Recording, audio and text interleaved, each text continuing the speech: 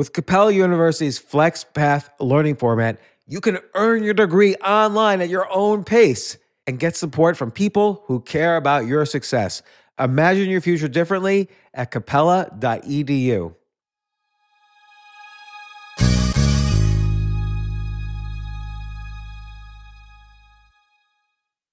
So in order to support our show, we need the help of some great advertisers. And we want to make sure those advertisers are ones you'll actually want to pay attention to and hear about.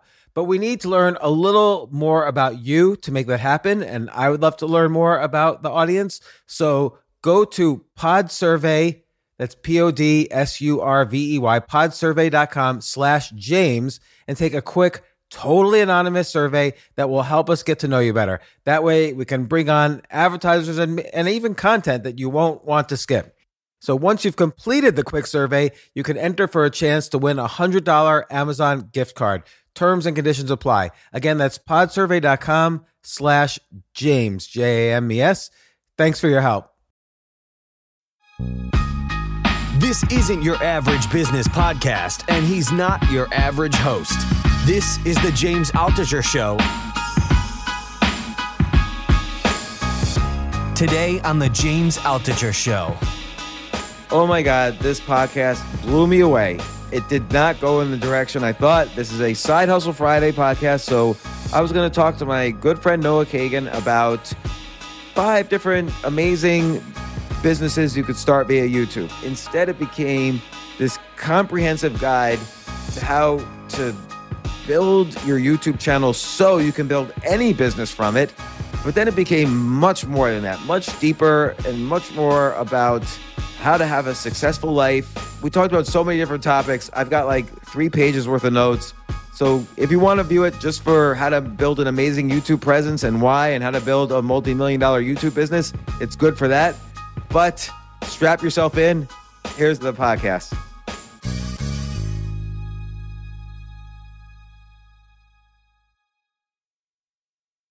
How are you guys? James. We're great. Gosh, no, I feel like the last time I always feel like I'm in touch with you because I'm reading all your emails. I don't know what you see from me, but I always feel like vaguely like we're the same crew. And I'm glad we finally get a chance to do another podcast together. Like, you're a super idea machine and you're constantly exploring the boundaries of entrepreneurship. Not entrepreneurship like, hey, let's make a $12 billion company tomorrow, but basically how people, all the unusual ways millions of people make a living in today's economy. Would you say that's somewhat correct? Yeah. I think my superpower is making money. I wish I was an engineer. I find them a lot smarter and more interesting. And what I like is how do I find the creators and then help them create businesses? There's an amazing book, The Innovators. Oh yeah, I know that. Is it by Walter? Oh no, it's by Paul Johnson, right? No, you had it right. Walter Isaacson. And one of the things he highlighted in the book that I thought was really interesting and made me feel good about myself was that a lot of the greatest successes had the engineer idea person and then the executor. And so I've been, I think, blessed finding these people who have amazing ideas and working nearby them. So it's kind of been a superpower. I will tell you, as both a technologist and an entrepreneur, that right now, I don't really do any technology anymore. I was a computer scientist and then a software programmer for a good 15, 20 years. But the benefits now is that a programmer or an engineer can approach me with a problem, and it's a style of thinking. I can still figure out, okay, here's how you simplify it. Here's how you isolate this problem so you could just work on this without affecting the rest of the engineering problem. So there's a way of thinking as well. I don't need to actually code, but I can guide coders as if I was a coder. One, you look like a coder, James. I do look like a coder. I think for everyone out there, there's literally unlimited ways to make money. It just depends on how far you're willing to go. Well, what do you mean by how far you're willing to go? I think a lot of people, I'll take my brother as an example. I love you, Seth. But he just wants to work a few hours a day. And so let me give you an example. He came up with a business called Horsecom. Horsecom. Love the title. Yeah. And so he is a doctor, and so he created ultra endurance powder. And this is when he goes on like 50-mile bike rides or long mountain bike rides, he makes this concoction. It's basically scientifically figured out like, all right, what are the elements I need to have an ultra endurance powder? And he uses it every single time he rides. And my thought is like, yo, man, why don't you, create a Shopify store or just post it, text your friends or post it on Facebook or wherever and start selling that powder. And in terms of willing to do it, he's like, yeah, I'm just kind of like not wanting to put in that effort. And so it's not bad or good. I guess you could judge it. I do. But he just doesn't want it. Well, what does Seth do for a living? Like, well, how does he make money? So it is interesting. So he trained traditionally as a doctor. So he went and got I think this is fascinating for a lot of people out there. He got the certificate of life, right? So someone who's making millions like Tim Ferriss, he didn't get a certificate to get permission to be a productivity guru. He just did it. And so I think there's a different style of thinking where it's like, I need this permission, I need this certificate. And I think the way he makes money today, the way he makes money today is he reviews, it's pretty interesting. He reviews the insurance claims. So if you go to the hospital and the hospital writes up like what they did to you, he actually is like, nah, they're not charging enough or they're charging too much. So he kind of works with the insurance company. So he's almost like the advocate for insurance sitting inside the hospital, which is a smart model for both sides. Yeah. I mean, even that as a business is interesting. So let's say, James, you go to the hospital, or an example, his girlfriend went to the hospital and they tried to overcharge her for, I think, her knee surgery. And he fought it because he's like, actually, you didn't need to do this procedure. And so he cut her bill down. And even that could be turned into some service or business. Oh, okay. So let's take it even one step further. I can feed in all of the paperwork that he gets, plus all of the solutions or outcomes that he comes up with, and feed that into an AI thing. And you could AI that to just flag across thousands of hospitals the 1 out of 100 issues that really need addressing. You remind me when I worked at Intel, was it 15 years ago? And I did the supply chain all on a spreadsheet. And I went to the meeting and I said, the spreadsheet, you could put it in the web. This is back when PHP was really cool. And I was like, we can just put it in the web with SQL and like it could run all these spreadsheets. And I think just certain things they're too big or too slow, or there's just too many people involved. So that stuff is going to happen. It just takes time. Yeah, no, it takes time, or sometimes it doesn't. Like, it's amazing to me. Just like every year, 1,000 people come up with the idea, hey, let's share medical records across doctors' offices. And it never gets done.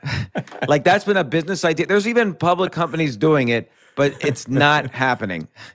Could someone? I mean, I think your point is right. Like, it doesn't have to take time. And sometimes it just happens. Like, I saw a business idea yesterday.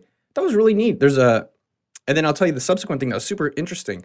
This guy, I don't remember his name. He went to a restaurant, and at restaurants now, everywhere around the world, they have these QR codes. Yeah, I've seen that. And so he created it so that if you have a restaurant, you can instantly create the QR code if you don't know how, and it super creates a mobile and web menu for you. Really fast and easy. And he did it in a day. And I was like, damn, that's like amazing that he's so fast, so quickly adapting to what's going on. But the second part that was just as funny was that he posted it online on Twitter, and then probably 5 to 10 other people were like, hey, I have that idea too. I just did it too. Now, I thought that was kind of interesting how when Facebook came out or a lot of these things come out, there are many, many people who are doing it, but only 1 or 2 that actually win. Well, there's 2 things interesting there. One is why did Facebook win? Was it a marketing thing? Was it an engineering thing? Was it standing on the shoulders of giants thing where Facebook had the 1 or 2 innovations that finally made it mass acceptable to the entire world? And there's lots of kind of books about, the history of innovation and so on. But there's also, for entrepreneurs, if an idea is easy, like if you come up with an idea in a day, I think it's important for entrepreneurs to ask, well, this is such a great idea. There's 7 billion people in the world. Why am I the guy blessed with this opportunity? And there has to be a really good, maybe you don't have to think of the answer, but I think it's worth thinking of the answer to understand what your edge is. I think, yeah, maybe. So like in the case of your friend, he didn't have an edge. So basically, random waiters at restaurants probably did it themselves and made the QR code for those restaurants. Like, there might not be a business there, even though the idea is great. Sometimes I think on this show, James, there's a listener out there, or on, the Noah Kagan show on YouTube. I think the next Elon Musk or the next Steve Jobs is listening right now. Yeah. And so I just kind of think that why not you or me? And I think your point is valid, though. to win, you need some advantage, or to win, like in this YouTube game, which I think one of the reasons you reached out to catch up. To win in YouTube, now you cannot be an amateur, you cannot be a hobbyist. You actually have to be a professional. I gotta like write notes down before I forget. First of all, you're the power of the certificate versus non-certificate, and there's unlimited ways to make money, and then I think what I've seen on YouTube, especially, that's where I've spent a lot of my time this year, and I think that's literally going to be the largest job creator in the world. YouTube. I think YouTube is going to be the biggest employer in the world. Employer or ecosystem? I guess employer, because they're kind of controlling the amount of salaries that a lot of these people are getting. But to your point on your recent video about YouTube started businesses, is that the ads are almost the smallest part of every business. It depends on the channel, but for what I would call a professional channel, what I'd call for like Mr. Beast, who's one of the largest now, and I talked to his manager, he doesn't call Mr. Beast an entertainer. He calls him a new Disney.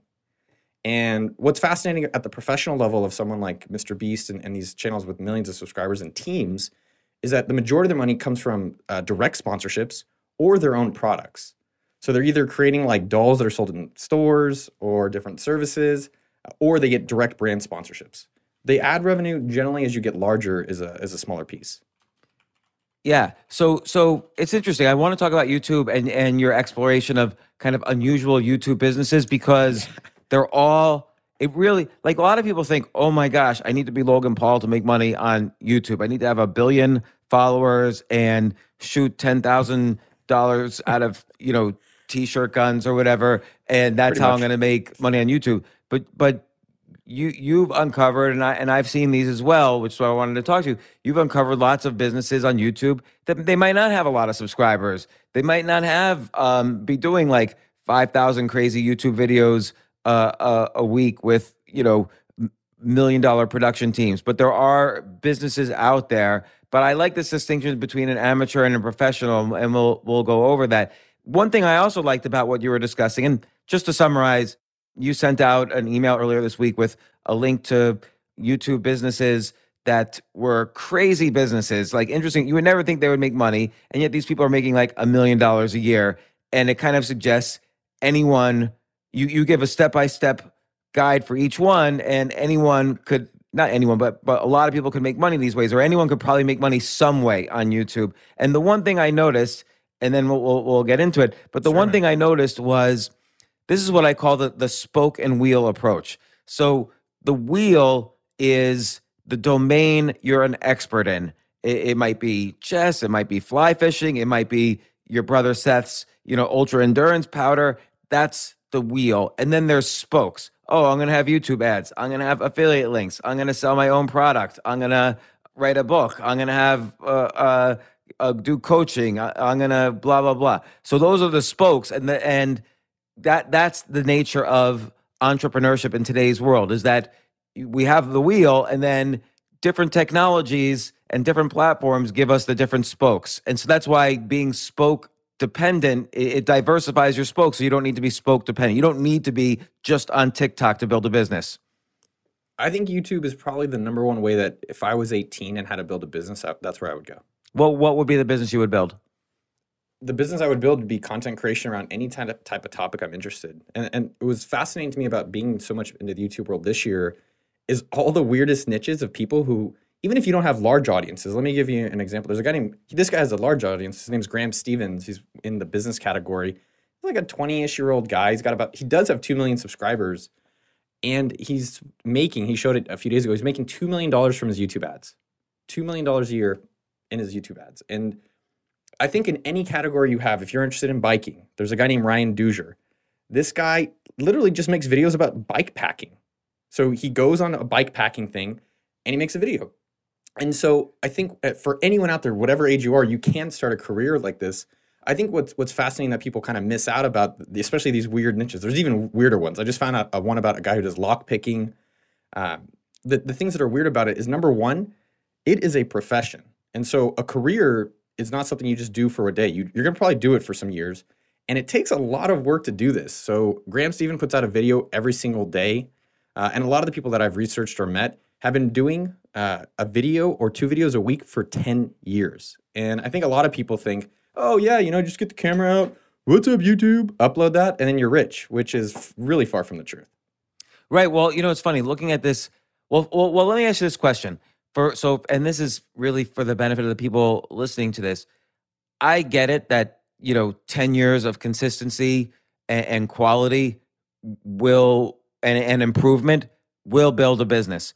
But if someone is listening to this and they're saying, well, I guess I should have started 10 years ago. And I know the saying, like, the best two times to start a business is 10 years ago and today. But if they want to start a business today, is this a valid approach for them, or is YouTube kind of done?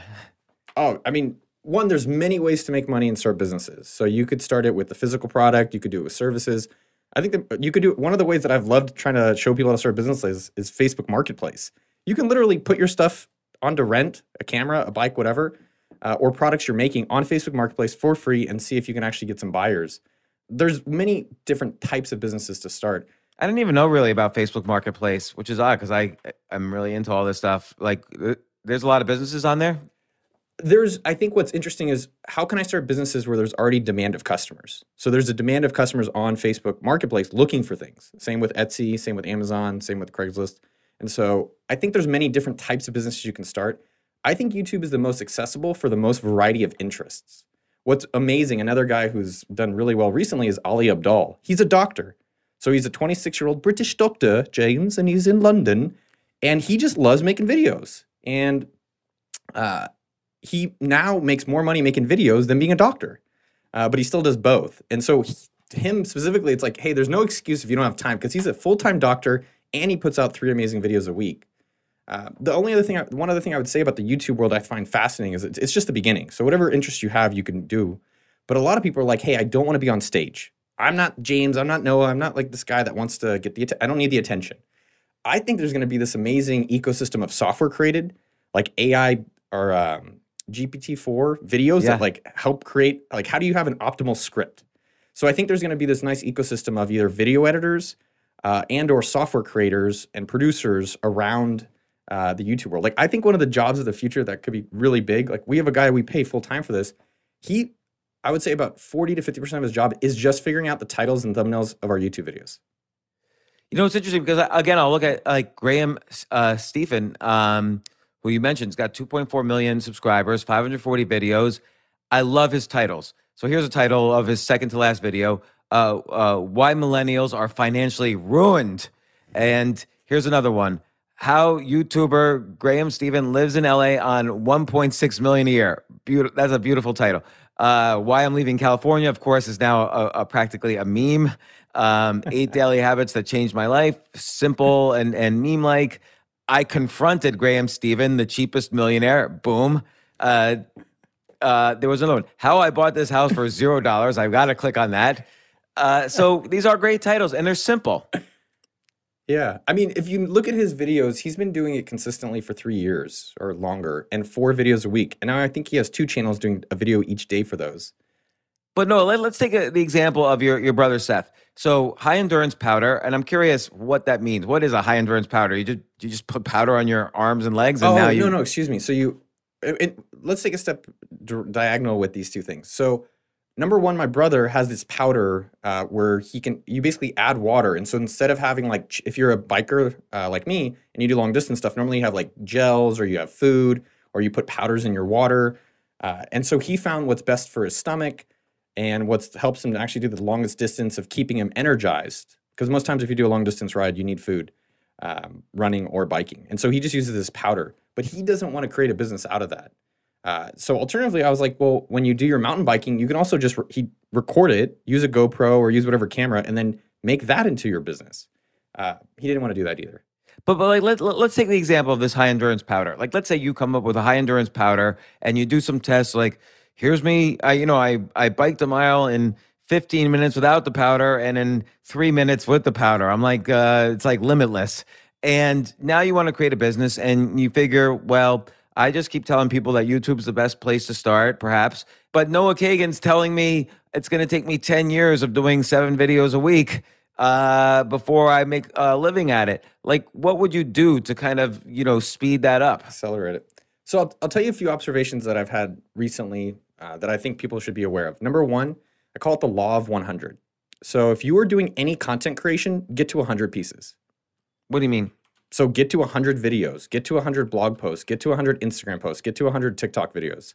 Because it's very easy. I've noticed, even for myself, when I first started my podcast, got to 50 and quit. So if you're doing it on YouTube, make sure you think, hey, I need to get to 100. In each video, I'm going to try to just make a little bit better. Okay, let me comment on that because it's I love this. It reminds me of Joey Coleman. Do you know him?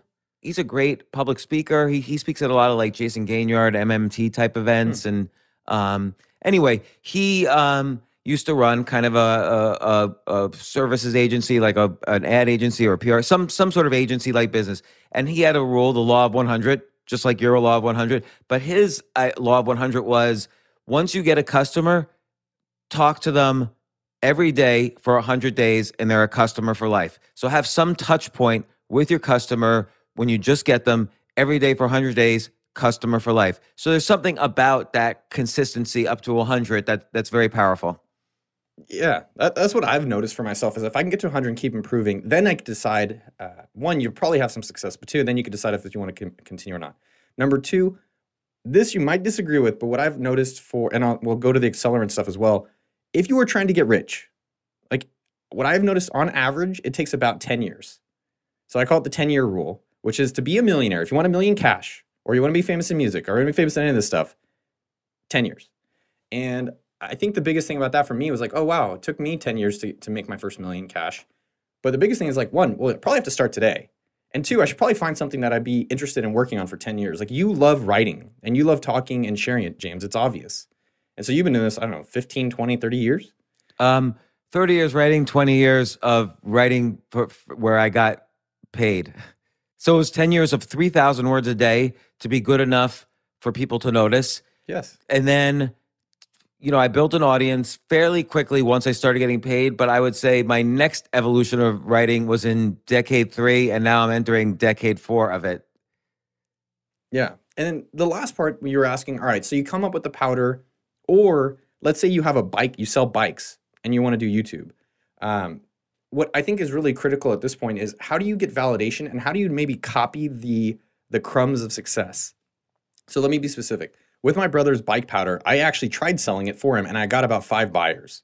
So what I did specifically was I posted in a bike riding group that I'm in. And I'm like, hey, my brother makes this stuff. Here's why he does it. Here's how he likes it. Leave a comment if it's something you'd be interested in. And 2, I posted it on my Facebook wall. I don't know if people still use Facebook or not.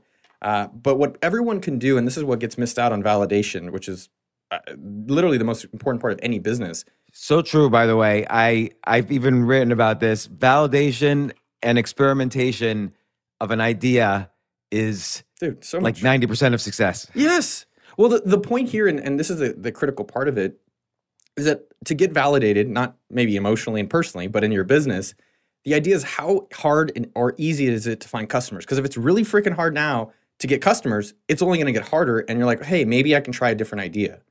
And so I posted on these places, and I got probably about 4 to 5 people saying they're interested. I posted in the group. I posted on my Facebook.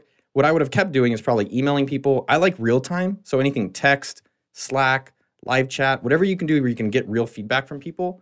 And what I observed from that powder specifically was there wasn't a lot of interest. When you actually start a business that there's a shit ton of interest, like another example is I posted my bicycle on Facebook Marketplace saying, hey, I want to rent my bike to you. Is anyone interested in renting this bike for $50 a day? I was trying to validate a bicycle rental site or as a rental business. Dude, I had like probably 30 people within the first day saying, hey, yeah, I want to rent it. How much? Segundo disponible. Or segui disponible. What? So they would write, like, so you're in Austin, they'd write to you from like, I don't know, Kansas City and say, No, this is in Austin. I just posted on the Facebook Austin Marketplace, hey, here's my bike. It's $50 a day. It's for rent. Is anyone interested? Why does anyone want to rent a bicycle? Dude, bikes are sold out everywhere. And premium bikes, generally, most stores won't rent them. And I have a pretty nice DeRosa bike. But again, maybe no one wanted to rent it. But I think that's the important part when you're starting these businesses. I didn't spend any money, didn't spend a lot of time. I found out if the people are excited or not. And if they're not, I could go into something that they are. There's actually, in New York, a company called Element. Have you heard of these guys? No. Dude, this stuff is awesome. I can send you a case of it. It's called LMNT. and it's electrolytes. But I want to highlight a really important point, and we can talk about how to grow a YouTube channel fast. Yeah, we'll get to that, because I'm still unpacking what you're saying right now. Yeah, so we're rolling. So yeah. With LMNT, here's what's really fascinating if you compare it to my brother's example. So LMNT is basically electrolytes. So it turns your water into a Gatorade. But it tastes fucking amazing. I love this stuff. And so if no one wants the horse powder, whatever you want to call it, and you put that out there, then maybe you can find something else they do want. So you could say, hey, no one wanted this, but hey, guys, I also make this thing where I put sugar and salt, and I use it in my mixes, but it's really an amazing electrolyte, so I get energy while I'm cycling. And LMNT, I think they've gone to like $10 million in revenue just within the first 1 or 2 years of launching. And so it's like, holy shit, people are super demanding that versus maybe ultra endurance powder. There's just a lower amount of demand. So but what's the difference between the two really, other than marketing? I think the use cases are different. Like most people can use a Gatorade or some energy drink if they're doing a soul cycle class. But if you're trying to sell something where, hey, if you do a super long distance ride or run, it's not as compelling. And it's not even just like, how often are you doing a long distance run versus, hey, how often are you tired during your day, or how often are you going to the gym and you want to have more energy? Yeah, the majority is going to be higher.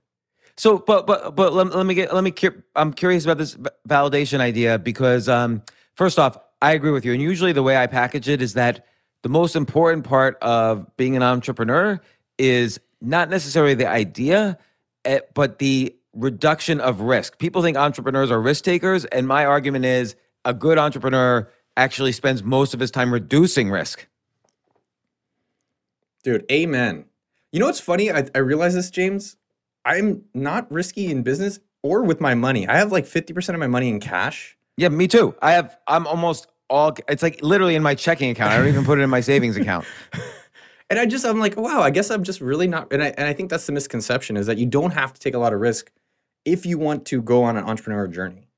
And I think a lot of the most successful entrepreneurs, their intent is an example of like, hey, I just like making cookies. I just like programming. I made this thing for myself. And it is finding someone who is the business person potentially, or taking that on yourself to say, oh, maybe I can give this out and sell to other people. Well, what's happening there is that, let's say I wanted to make a dating site, all right, because dating sites make a lot of money. Well, I don't know anything about dating sites. I don't know any of the nuances. I don't know the field. I understand what a dating site is. I know the domain, but I don't know the field. I don't know who the players are, how they succeeded. What are the best distribution channels for beginning dating sites? That's the field versus the domain. But if I were to say, oh, I'm going to make something that's going to help people do better podcasts, well, I'm a domain and field expert, so it's a lot easier for me to know whether this is a good idea or not. And so if I'm going to invest in myself, I need to be a domain or field expert. But if I'm going to invest in something, which is a different style of entrepreneurship, if I'm going to invest in a private company, I need to know that somebody I'm co-investing with is a expert in the domain and field. So those are the two differences. Yeah. The one thing I would add to your point that I love what you said, and this is the way I heard it, is that it's great to solve your own problems. I think that's the best business to make. Like, hey, what's the business you want? Like AppSumo.com, which is our main business, software deals. I didn't want to pay for software full price. So I hit up MailChimp and I was like, yo, can I get a discount? I hit up FreshBooks and I hit up LinkedIn. And we kept growing. I was like, oh, I guess this is a business. But I just wanted the deals and I wanted to work remotely. How's AppSumo doing? Honestly, I feel unbelievable. I can't believe it. I really can't believe what we've been able to create. And you've been doing it for a long time. Like I want to say 10 years. We're on our 11th year in March, which is the fact that software got so much bigger. You know, in hindsight, everyone's like, oh yeah, software's big. But we've just been very fortunate to ride amazing waves now that everyone's working online, everyone's working at home. And then honestly, part of it is what's that and the team. I've hired a leader named Eamon who basically has built this phenomenal team that executes really well in AppSumo. And I mean, where we're going in the future, we're creating the #1 marketplace for entrepreneurs. So if someone like yourself has an ebook, or you create software, or you create a course, you can go on AppSumo right now. It's at the top. Submit your product, and we bring you customers. Wow, I might have to take you up on that. But let me ask you this: like, I feel like I'm a seller, meaning if I start a business and it's doing well, meaning it's got customers, so not just the idea is validated, but the business itself and the execution is validated and up and running, I sell the business. Why haven't you sold the business? You could sell the business for, let's say, I don't know, somewhere between 20 and 100 million. I don't know your numbers. No, I can share with you our high level numbers. So this year we'll do over 30 million in revenue, and I don't know the exact number because I try to basically get profit to be zero at the end of the year because I want to reinvest everything. But virtually, what's your profit? Virtually real. Somewhere between 3 and 6 million. Right. So you could sell it for somewhere between 18 and $100 million, depending on how people value things. And I've thought about selling at different points, and I've tried to sell it. Stack Social actually offered $2 million probably about 6 years ago. $2 million? No, fuck no. No, well, back then I was pretty sad, and I wasn't really feeling the business. I guess with selling, I've always hesitated because I don't really want to work anywhere else. Part of me thinks it will liberate my identity. Like, okay, if I didn't have this, like one of my favorite quotes of all times is Steve Jobs is, it's like, if you have a beginner's mind and you have to start new, there's no expectations and you're free. And I just like that conceptually. But the other part of me is like, it's like my child. I love this thing. Why would I want to do anything else? I mean, if you feel like that, then keep growing it. But the other thing is you also have this great fascination, which I do as well, for new businesses and how they do it, and because it's such great when you match like creativity with monetization. That's like what the world is about right now, and you're fascinated by that too. You love that, and maybe it would unleash time and lifestyle to explore that in ways that you don't yet know. Yeah, I was talking about it with I have a business coach / therapist, and I was talking. What's that? Do I know him? His name's Leo. He founded Buffer. I know Buffer, but I don't know Leo. Yeah, Leo's one of the co-founders. So leowid.com. And I think I have been exploring like what really wakes me up in the morning. And I think everyone should just find the thing that wakes them up and they want to work on for free, and then just make that their career. And I love promoting things, and I love sharing things. I like these kind of conversations. I'm just like, I get so much more energy doing this kind of stuff. And so, yeah, it has been a little bit of an exploration. Maybe it's investing in companies I love. So lately I've like reached out to a few products. I'm like, I love your product. Like the LMNT or a company called StreamYard.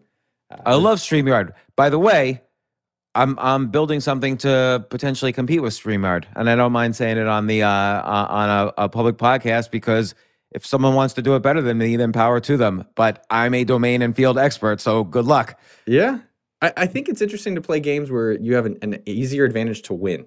You kind of commented on that earlier. I think a lot of people, and I know myself over my career, I'm like, how do I make the game harder? Versus like, where is my advantage? Where is there an unfair competition?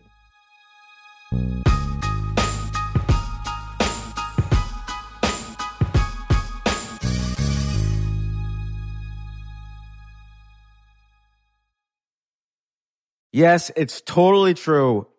Airbnb has changed my life. If anything, they have made my life so much better. Like, I used to live in Airbnbs. I lived in over 100 or 200 different Airbnbs over a 3-year period, and I loved it. I became a really good guest of Airbnbs, and I got to know lots of hosts. So when I initially owned a house, of course, the first thing I thought was, I'm going to turn my house into an Airbnb because I travel a lot. So why leave my house unused when I can make a side income by letting others Airbnb my house or come to stay in my house as guests? And having my own Airbnb or being a host for Airbnb has allowed me to do just that. And I've met other hosts. I've actually spoken at Airbnb's host conference. I think it was in 2017. I met so many just nice hosts. It's a great community. And I love, turning my own home into an Airbnb. Like, I'm traveling to Austin next month. My home's going to be an Airbnb while I'm away, and I'll stay in an Airbnb. I'd rather stay in like a 3-story house Airbnb than in one tiny hotel room in the middle of Austin during South by Southwest. So listen, while you're away, your home could be an Airbnb. Many people host on Airbnb, but there are people who are just letting their house sit empty, who've never thought about it or didn't realize their space could be an Airbnb. Hosting can easily fit into your lifestyle and is a great way to earn some extra money. So if you have a home, but you're not always at home, then you have an Airbnb. Your home might be worth more than you think. Find out how much at airbnb.com/host.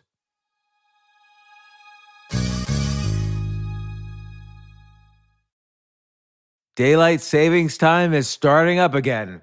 Okay, podcast is over. That's all you needed to know. But why do we have daylight savings time? Answer, to give us more daylight from March through November. By setting your clocks forward, it may feel like there are more hours in the day when we initially start daylight savings. But if you're hiring, it doesn't necessarily help you find qualified candidates for your roles any sooner. There's only one way to do that, ZipRecruiter. And right now you can try it for free at ZipRecruiter.com/James. ZipRecruiter works around the clock to find qualified candidates for you. Once you post your job on ZipRecruiter, they send it to 100 plus job sites so you reach more of the right people. This is such a brilliant idea for a business, and ZipRecruiter did it. So ZipRecruiter's smart technology also quickly scans thousands of resumes to identify people whose skills and experience match your job. I've used ZipRecruiter, particularly as a potential employee, and I still, to this day, get messages every day. James Altucher, would you like to apply to be VP of Entertainment at NBC or whatever? So there's just nonstop emails. Like I got 5 or 6 emails today because a year ago I signed up for ZipRecruiter. So spring forward with a new hiring partner, ZipRecruiter, and find top talent sooner. See why 4 out of 5 employers who post on ZipRecruiter get a quality candidate within the first day. Just go to this exclusive web address to try ZipRecruiter for free. ZipRecruiter.com/James. Once again, that's ZipRecruiter.com/James. ZipRecruiter, the smartest way to hire.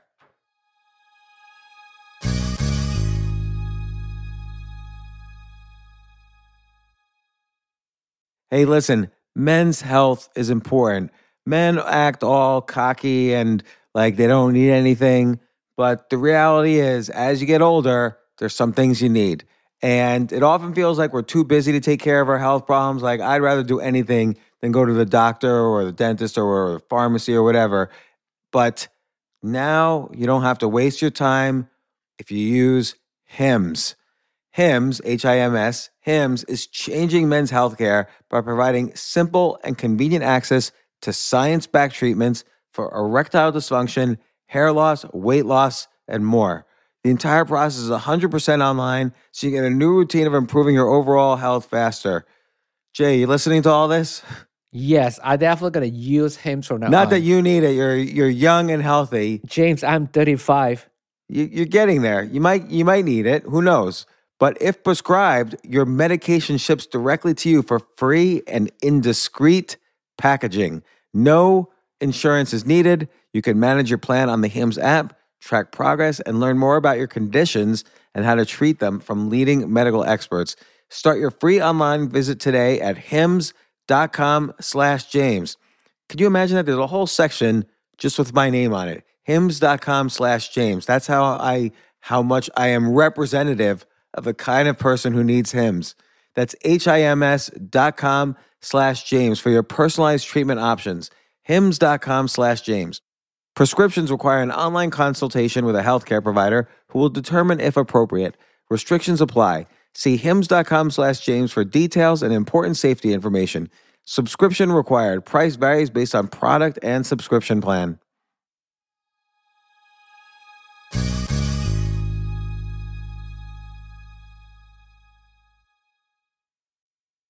This idea of asking the question, why do I have an advantage, is really important. So when you invest, let's say someone calls me up and says, James, I have this great opportunity for you.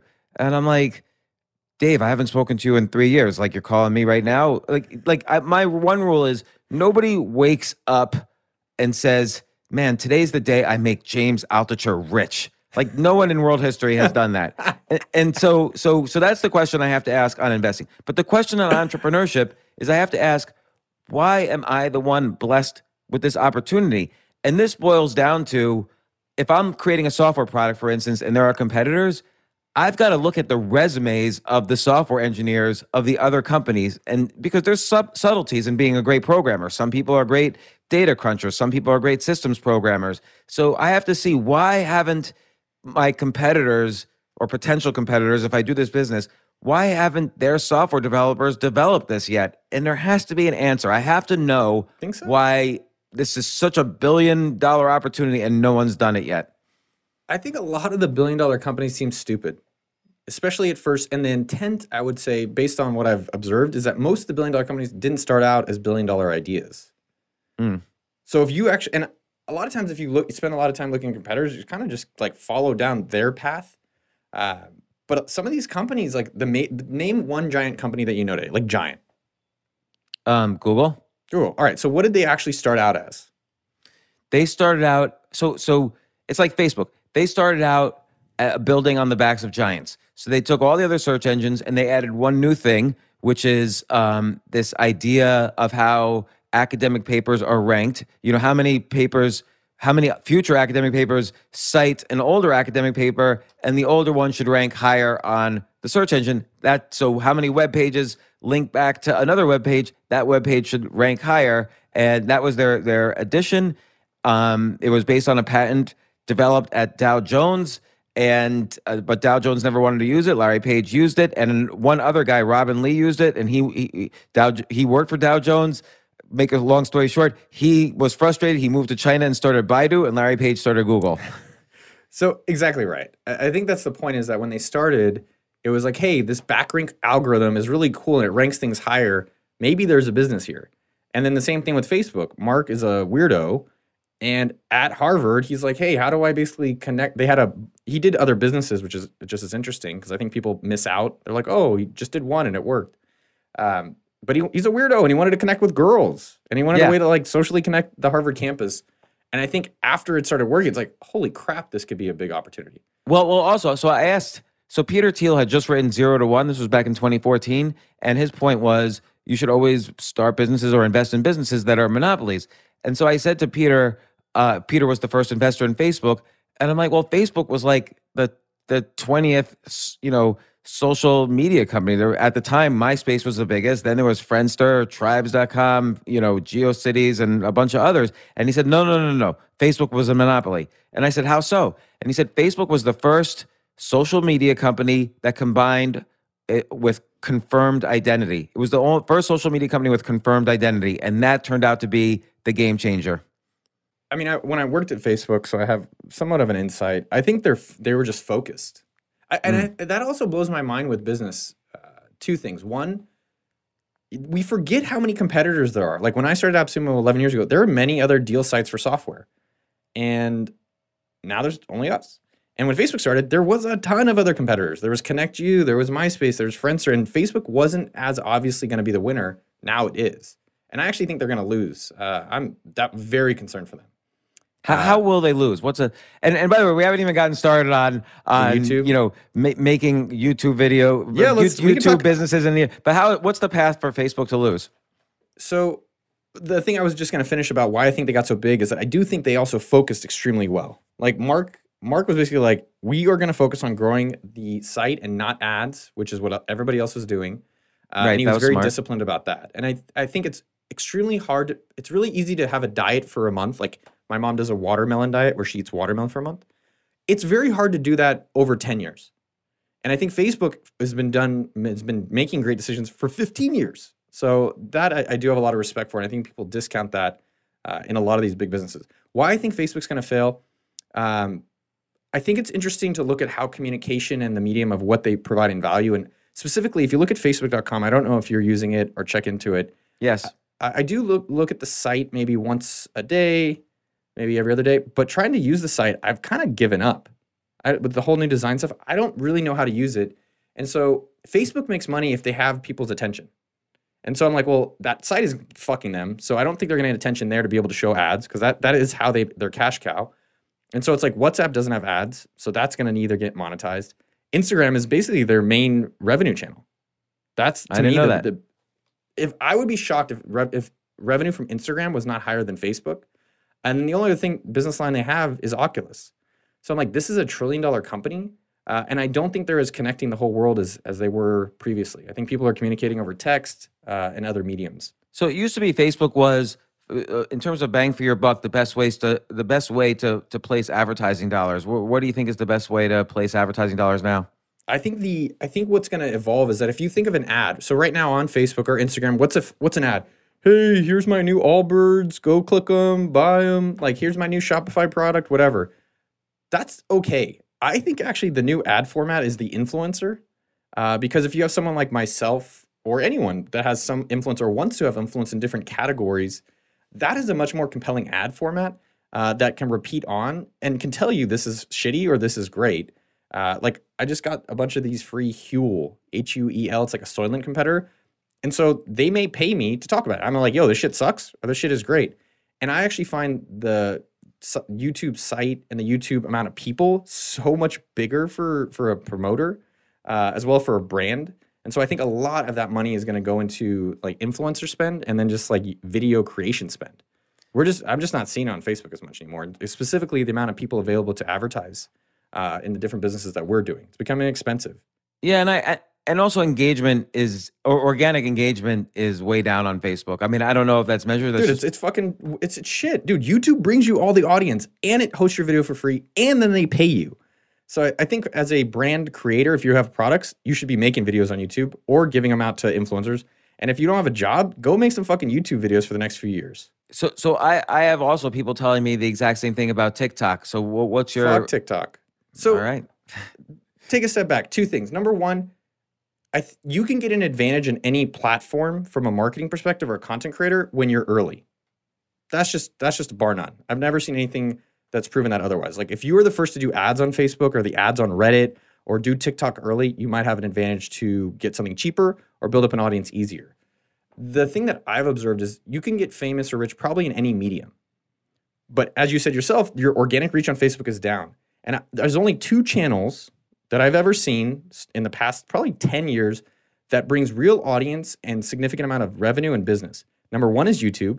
YouTube, 80% of my video traffic on YouTube is brand new people that YouTube has gifted to me. And the second channel that's the most powerful channel that everyone should be thinking about is their email list. Yes, email list obviously that was the best decision of my life ever to start. Wow. Best is no way. Best no, decision not of the your best, life? not the best. What is the best decision of your life, you'd say? Having children and marrying my current wife. Was that your current wife who came on?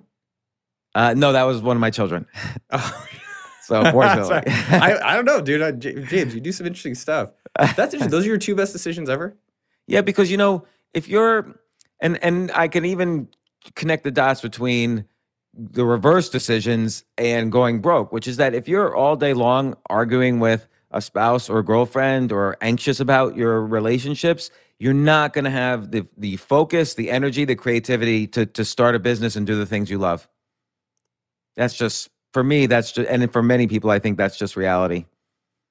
So that's why I always like to build a foundation of health, emotional health, creativity, spiritual health. And from that foundation, I can do anything. But if you don't have those things, you're going to just waste, too much energy is going to go down the toilet.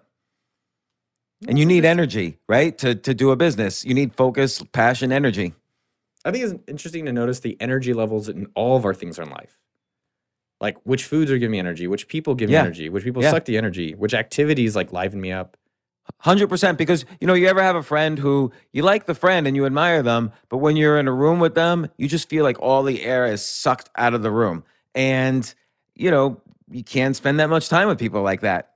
And if they're a bad person on top of it, you could spend 0 time with them or else you won't have the energy to do your thing. I signed my will last week. And wow. Why'd you do that? You dying? Well, we're all dying technically. I have a wealth advisor and they're like, yeah, it's good to get that in place in case anything happens. I was like, that's fair. But what was fascinating for me more about it was, oh shit, I really am going to probably die. I don't have to die, but if I ended up dying. And then it also kind of encouraged me to live. I was like, well, shit, why don't I use all this money and all these things now and benefit the world even more? But I think it makes us mindful of how we're giving away our time for free.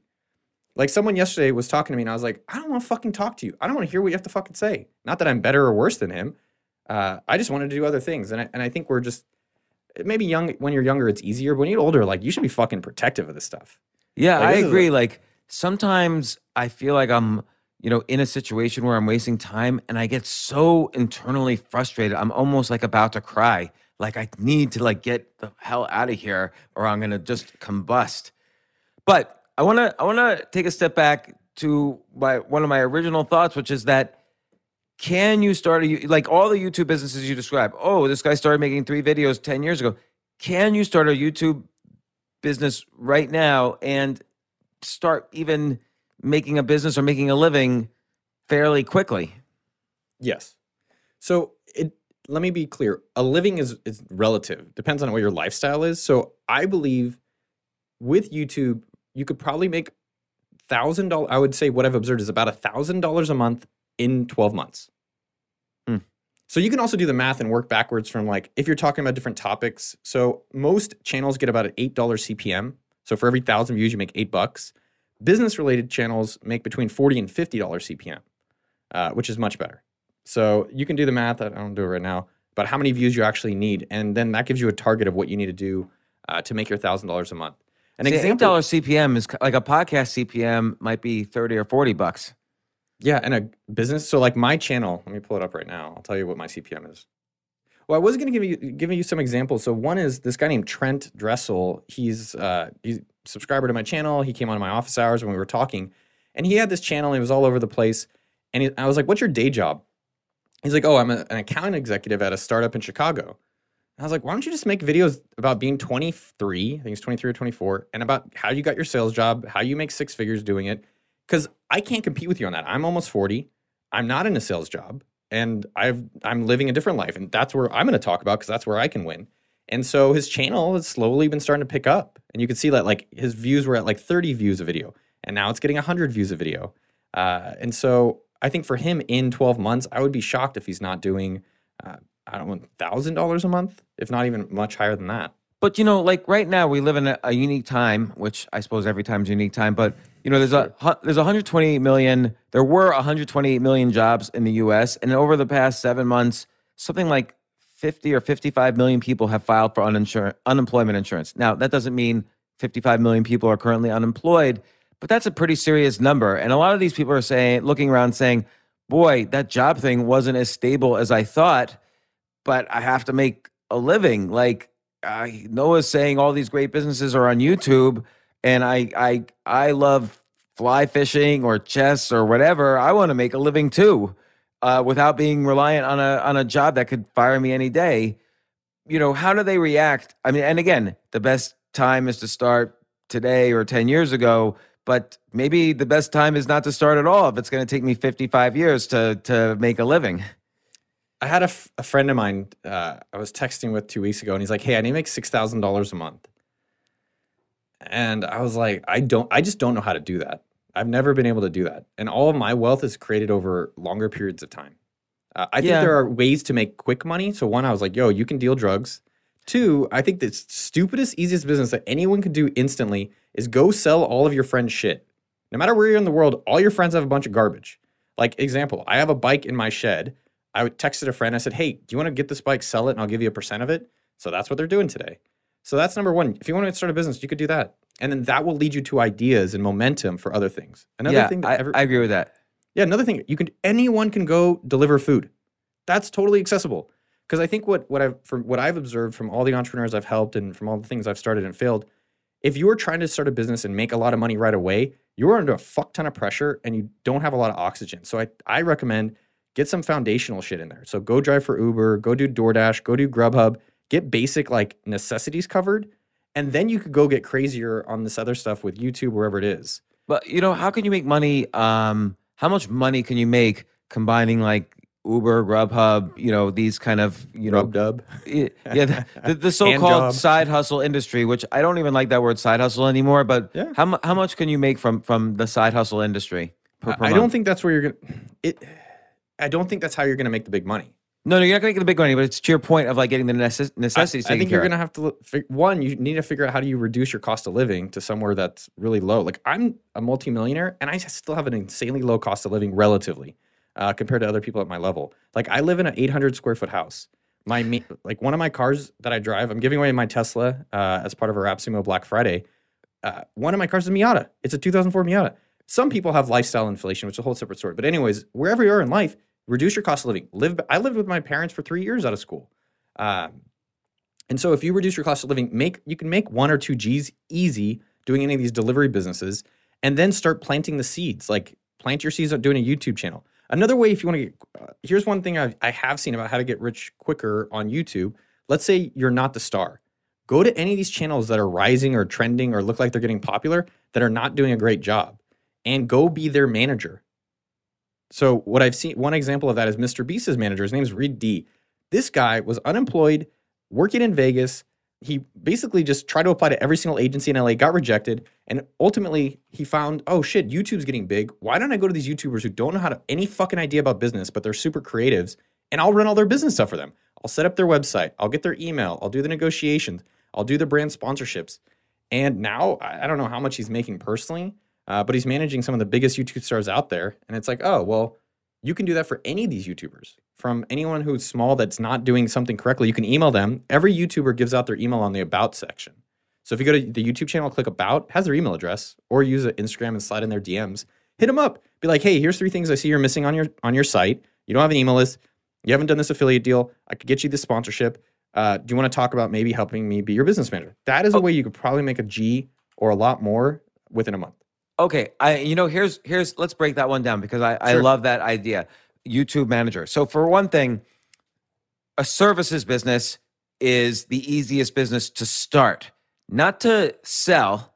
You can't sell a services business because all your assets walk out the door at the end of the day. But, like you said, I can call the local dentist and say, hey, I see you're not using Instagram, YouTube, LinkedIn, TikTok, Facebook, whatever. I could quadruple your revenues by, putting great content on all these channels and then spending a small ad budget to targeting your local community. And boom, you're going to win. And if you don't, you just fire me and I charge you a small amount. And then you could scale that by basically taking the same template and doing with dentists all around the country. So the same thing with this YouTube manager idea. That is a brilliant idea to get started. And then as you provide more and more services, maybe you notice some services you could productize like a SaaS kind of thing. And now you have a product company and the value of your business itself goes up.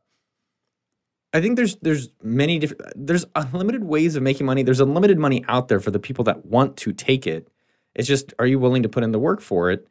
And so within YouTube specifically, where I've spent a lot of my time this year, you can either be the creator or you can go support the creators. It's kind of like either you're the star or maybe you do animation, or you figure out ways that you can be, either you sell the iPhone or you sell the cases. But how did Mr. Beast YouTube that guy gets 70 million views or something, or 70 billion views. So, and he's 22 years old. How did Mr. Beast, how did his manager, what did he manage?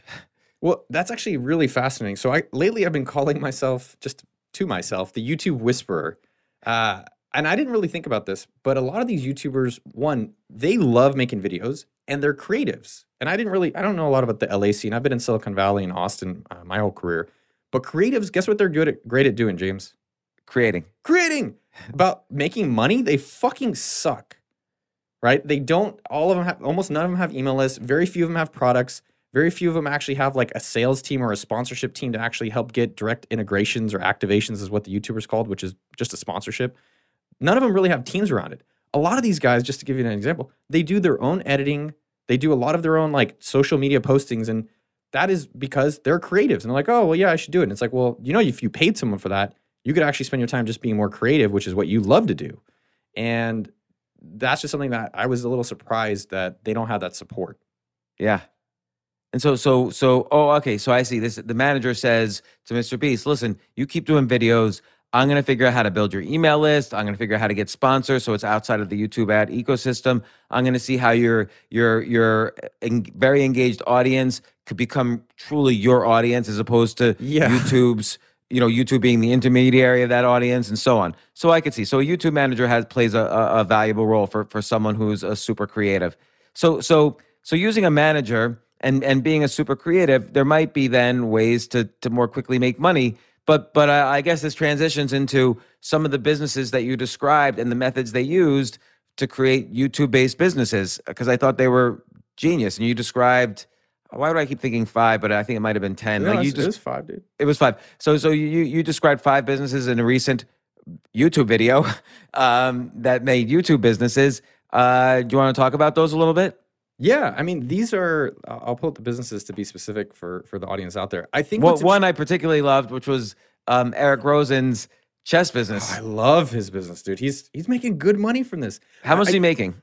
I wouldn't be surprised if he's doing around 6 figures.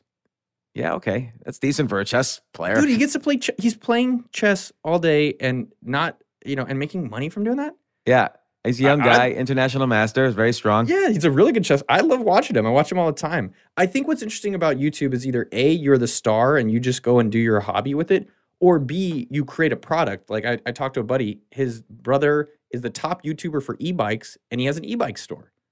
I was like, oh, it's kind of interesting. So no matter what business you have out there, there's some, at AppSumo.com just as well. It's like probably makes sense if you don't want to be a content creator, create videos for your main business. And there's good ways to do that. And there's not great. I think that's a great way to grow a business. So some of the channels that I kind of highlighted in one of my recent videos on the OK Dork YouTube channel was one is Rastafarian cooking. I just thought this is crazy. These guys are making full-time living. And I know Matt, I think Matt he's probably in the 5 figures for income. I think that you have to be careful about revenue versus income. So he does Roz's What's his YouTube channel? So Roz's Kitchen is a YouTube channel where Matt is a Canadian, super friendly guy, obviously, because he's Canadian. And so he flew to Jamaica, met a dude named Roz, and then basically just films Roz cooking Rastafarian food, hanging out in Jamaica and smoking weed. And it's a gorgeous show that now Matt loves doing it. I've been talking to him for years. And so it's been awesome to see him turn that into a career. I can't find the channels. R-A-Z? R-A-S. Oh, Roz Kitchen. It's Ross. Ross, the main star of the show, I have no fucking clue what he's saying because I can't understand him.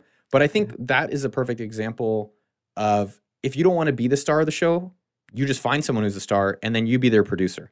So he has 566,000 subscribers, 385 videos. So he matches your rule of 100. And how much do you think he's making? I was thinking probably around 5 figures. And so what's he selling? So the way that they make money, so what they're selling, the entertainment they sell is Rastafarian cooking and lifestyle. So smoking weed, cooking dishes, hanging out in Jamaica. That's all their content. It's gorgeous. The ways that they make money, you can pull it up on their site. Number one, they actually Airbnb out the huts that they live on in Jamaica, which I thought was really creative. I thought that was like, oh, that's kind of cool. They do follow some of the, I would say, standard practices of YouTube monetization, which is YouTube ads, Amazon affiliate links, and then crappy merch. So a lot of these guys use teespring.com and then they throw up, t-shirts and stuff like that. I don't think they're getting as much into like direct sponsorships. I don't know how many people want to sponsor a Rastafarian channel, maybe smoke shops or something like that. But they follow the Airbnb is kind of the more unique one. And then they follow kind of like, I'd say the standardized template that a lot of the other guys do. Why not a cookbook? See, this is the difference. I think Matt is a filmmaker. Ross is a Rastafarian, and there's not a business person there. So, like, if you were there as their partner or their advisor or their manager, dude, it's a fucking great idea. That's actually the other thing is all these like we cook for you and these delivery cook services, or they could even mail them out, which a lot of people use during the quarantine. Like I use them where every week I got meals for a week from a company that would focus on healthy food, vegetarian food, and so on. And they could do that. Dude, that's awesome. No, that's great. Or they could create their own spices. Yeah. Like they could create their own product. And I think they have some of that in our merch store. But I pulled up my list of them. So they make money in 5 ways. Stay with them on Airbnb, YouTube ads, affiliate links. They do have a merch store, but mostly it's like shirts and hats and stickers. And then lastly, they do Patreon. I see a lot of these YouTubers doing Patreon. And Patreon is awesome, by the way. Really? I don't use it, but I've seen this in the podcast world. I know one friend of mine has gone from 0 a year ago, or maybe a year and a half ago, and now he's making $60,000 a month with 11,000 patrons on Patreon. Okay. Plus he has ads. I hate Patreon. Okay, hate's a strong word. I dislike Patreon as a business for the individuals. I think it's not what people should be doing. Okay, tell me, because I don't use Patreon, but I've admired how some of these people now make a living from Patreon, and it's independent from the YouTube ads. So I think YouTube is for getting your audience, and your email list and your products are for making your money. And because YouTube, you're dependent if they show your video. Like our videos went down by half, which means my ad revenue went down by half. And if you're a creator, it's like, holy shit, I'm at the mercy of these guys and girls. So I do think you have to get your email list up, and you could use MailChimp or SendFox.com or whatever tool you want to use. With Patreon, let's just reflect it. So why if this guy's making $60,000 a month, that's crazy, James. Why haven't you started one? Well, you know why? And this is the reason I'm sure why you don't like it, is that I don't like having any of my content behind a subscription wall. Yeah. And that's what Patreon is. But by the way, then you have to start right from the beginning making really good content when as soon as you have one Patreon subscriber. So I think where Patreon's going to evolve to, which actually could be a potentially big business, is privatized communities. So instead of a Facebook group, it's a private paid membership group where you can be a part of a community. And I think they're evolving more to that. There's other competitors that are starting. Yeah, well, Facebook is a competitor because, like, are you on Trends? No, I'm not, but they have a private Facebook group too, right? Their private Facebook group's awesome. Are you on Podcasters Paradise? That John Lee Dumas makes, it's $2,000 to join. They got thousands of subscribers. It's a paid community. So I think Patreon will move to that. I think Patreon right now, or in the early stages, was, hey, it felt like panhandling to me, is the way I looked at it. It was like, hey, donate $3 for my content. And I think if it's like, hey, here's a private community where I don't have to create another video, which I'm already doing all day, I like that as an approach for their business. But for the most part, if you look at the amount of money a lot of these guys make, so your guy is making 60 G's a month. How big is his audience or her audience? It's hard to say. Well, he has 11,000 subscribers on Patreon. On YouTube, and he's a comedian. He's Tim Dillon, one of my favorite up and coming, and he's really up and coming in the sense that a year and a half ago he was always a great comedian, but then his subscribers started going up and his Patreons started going up. So he's 160,000 subscribers on YouTube, but he's also got a podcast. So he's probably got 100,000 or so subscribers on the podcast. I think it's not. I don't say I hate Patreon. I think it's worth trying out. I think it's okay for people. I don't want to do it because I think there's better ways of making money from either like creating a private community directly, creating your own products. If you take Matt D'Avella, he's like one of the top YouTubers for making videos. He makes some of my favorite videos. If you watch Matt D'Avella, the guy's amazing. Matt has over 2 million subscribers. And on his Patreon, I think he has, I don't know, a few thousand Patreons. It ends up looking, if you do your own back of the envelope math, he makes like $150,000 a year from Patreon. Oh my God. By the way, titles are everything. This title on his latest video, I wore the same shirt every day for 3 years.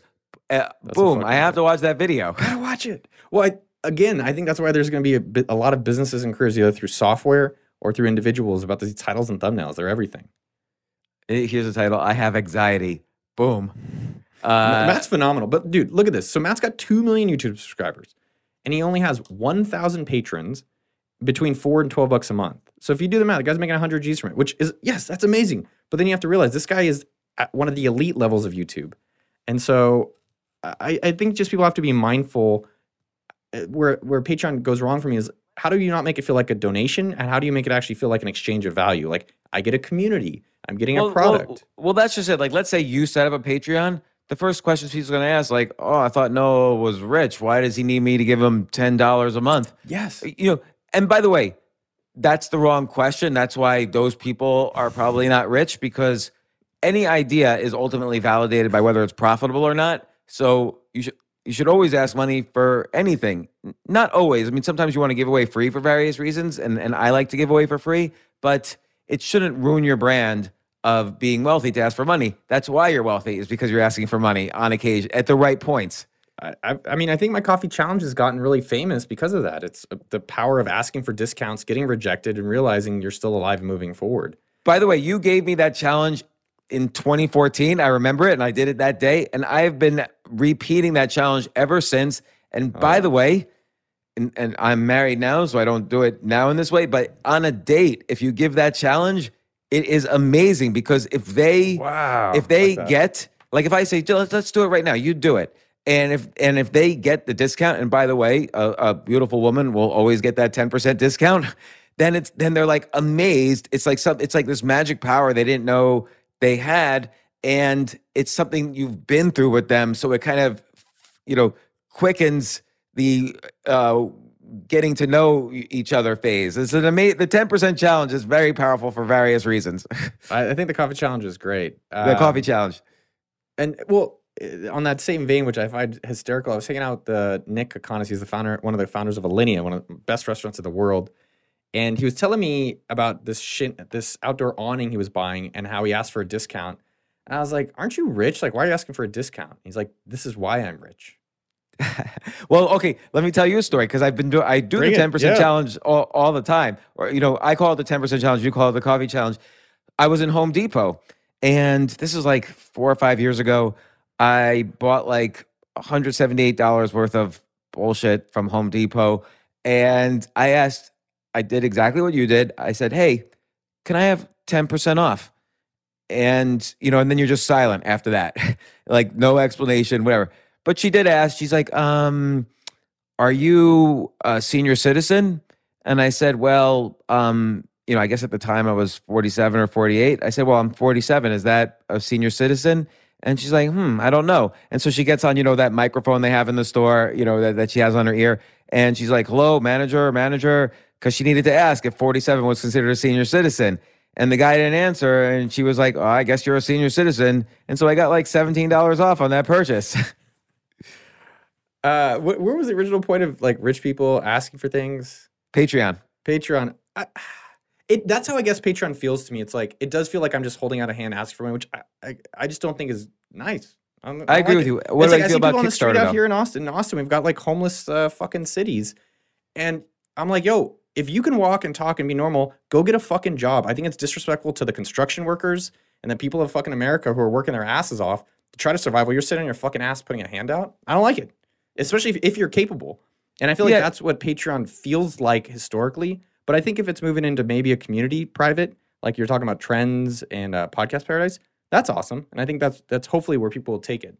I agree with you. But first off, as a consumer of great content, I like being able to contribute on Patreon. And in almost a selfish way, I like people knowing that I am supporting what they're doing and that I'm a fan of what they're doing.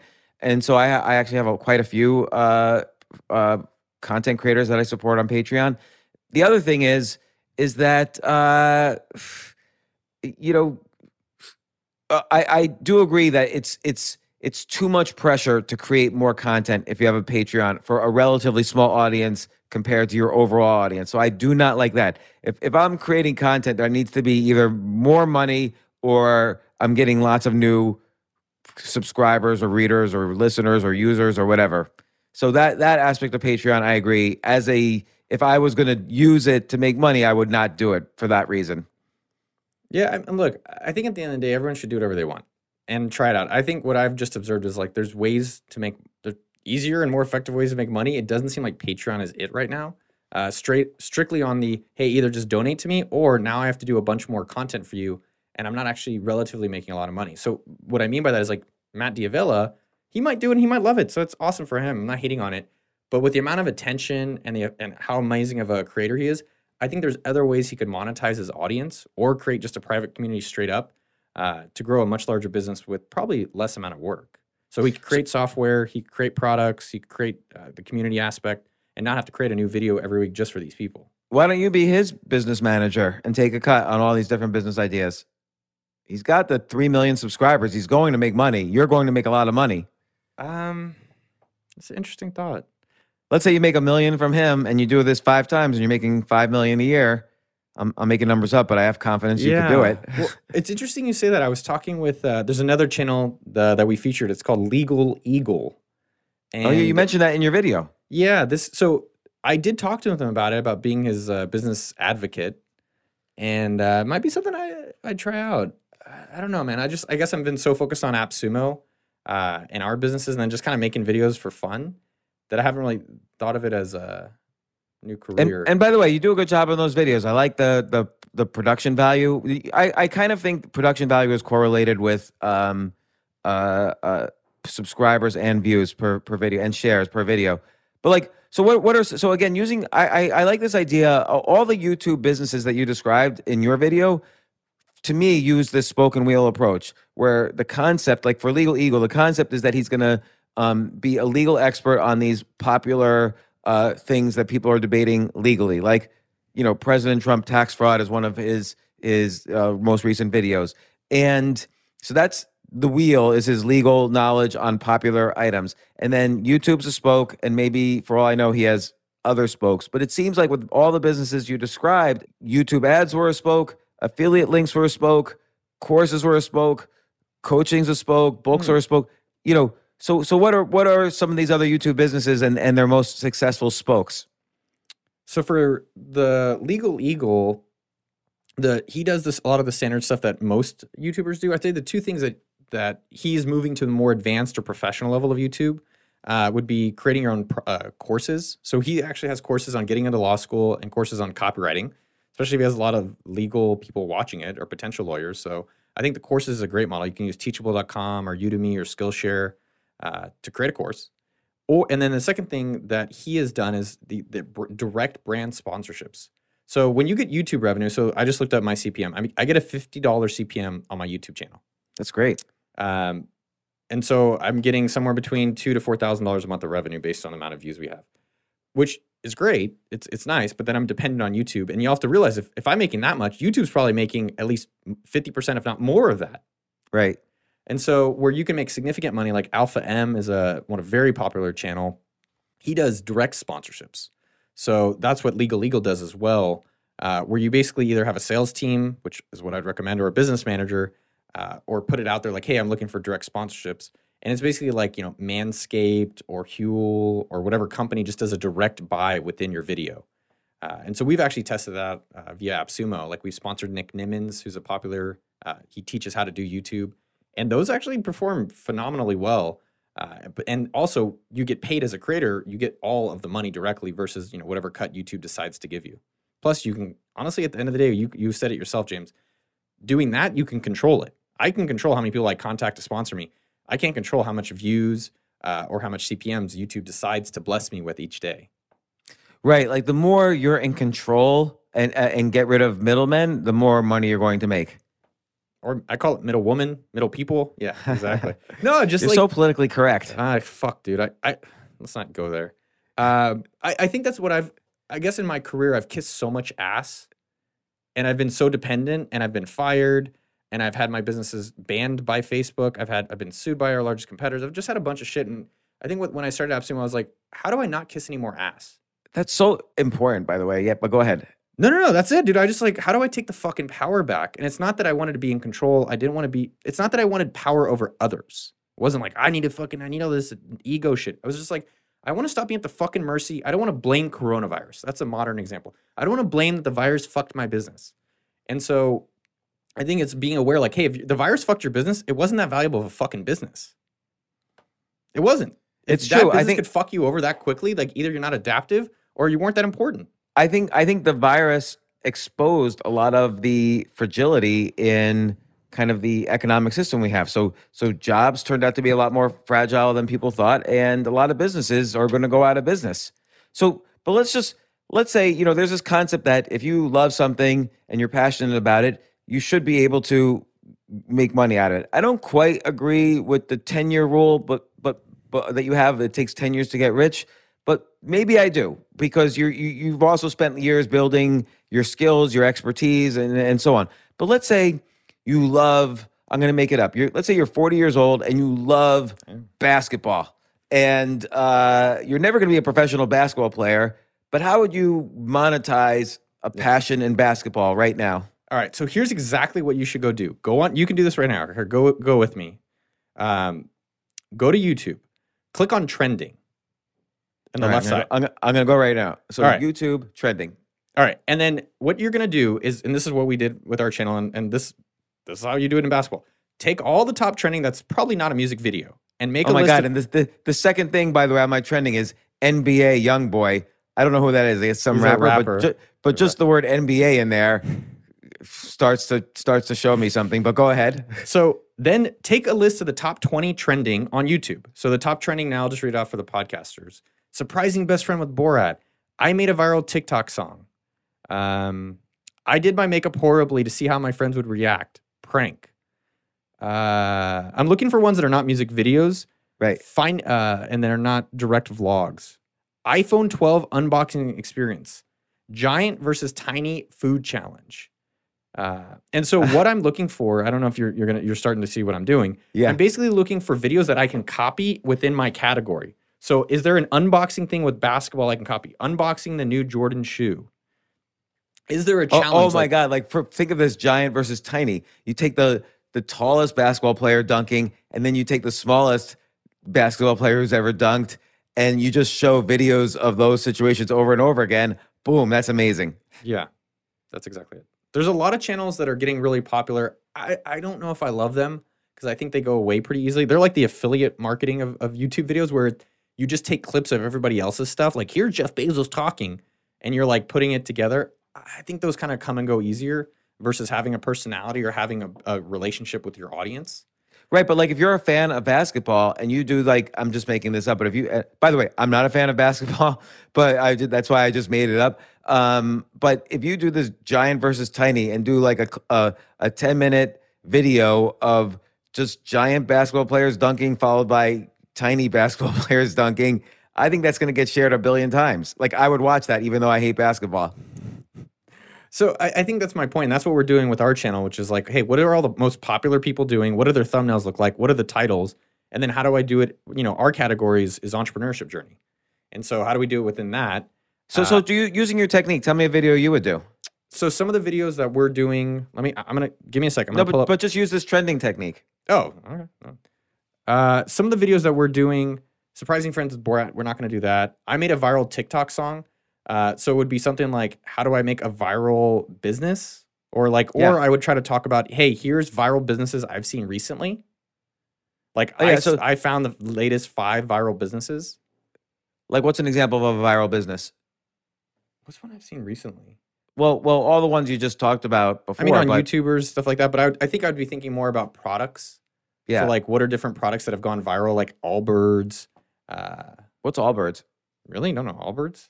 Let me see. I'm sure it's something huge, but I never leave my room. So, better shoes. Okay. Yeah. Allbirds no wonder I haven't bought a new pair of shoes in like 17 years. So, yeah. So that's one video. It'd be like, here's 5 viral businesses I've seen recently.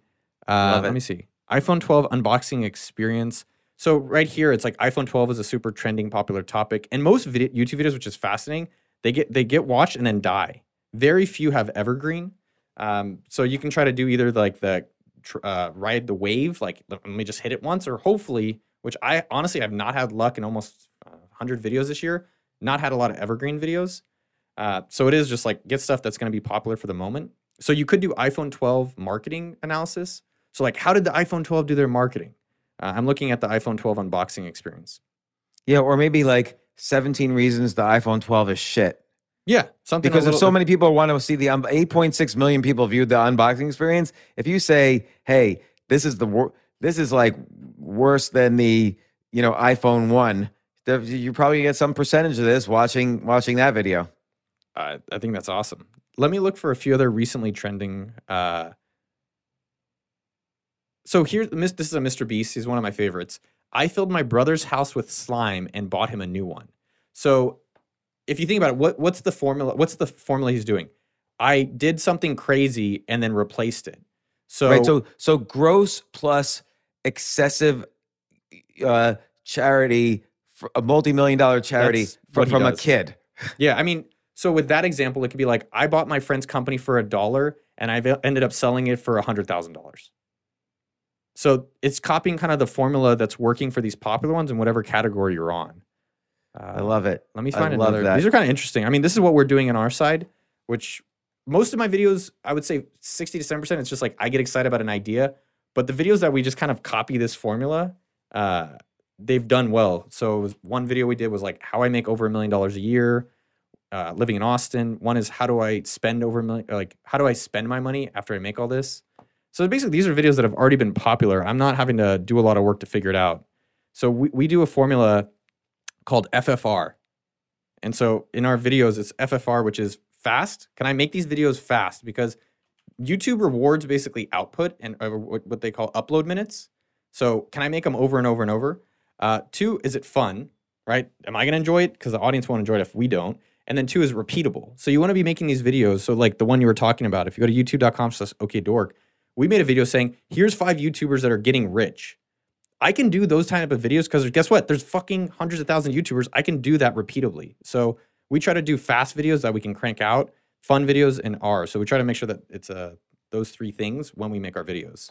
Because I was doing a lot of these fucking one-off videos, which is really hard to do. And look, a lot of your videos, there's a kind of a specificity. So how I grew my YouTube channel to 85,000 subscribers, $50 million from email marketing. I'm worth 10 million. How I make over 1 million a year. Start $1 million business this weekend.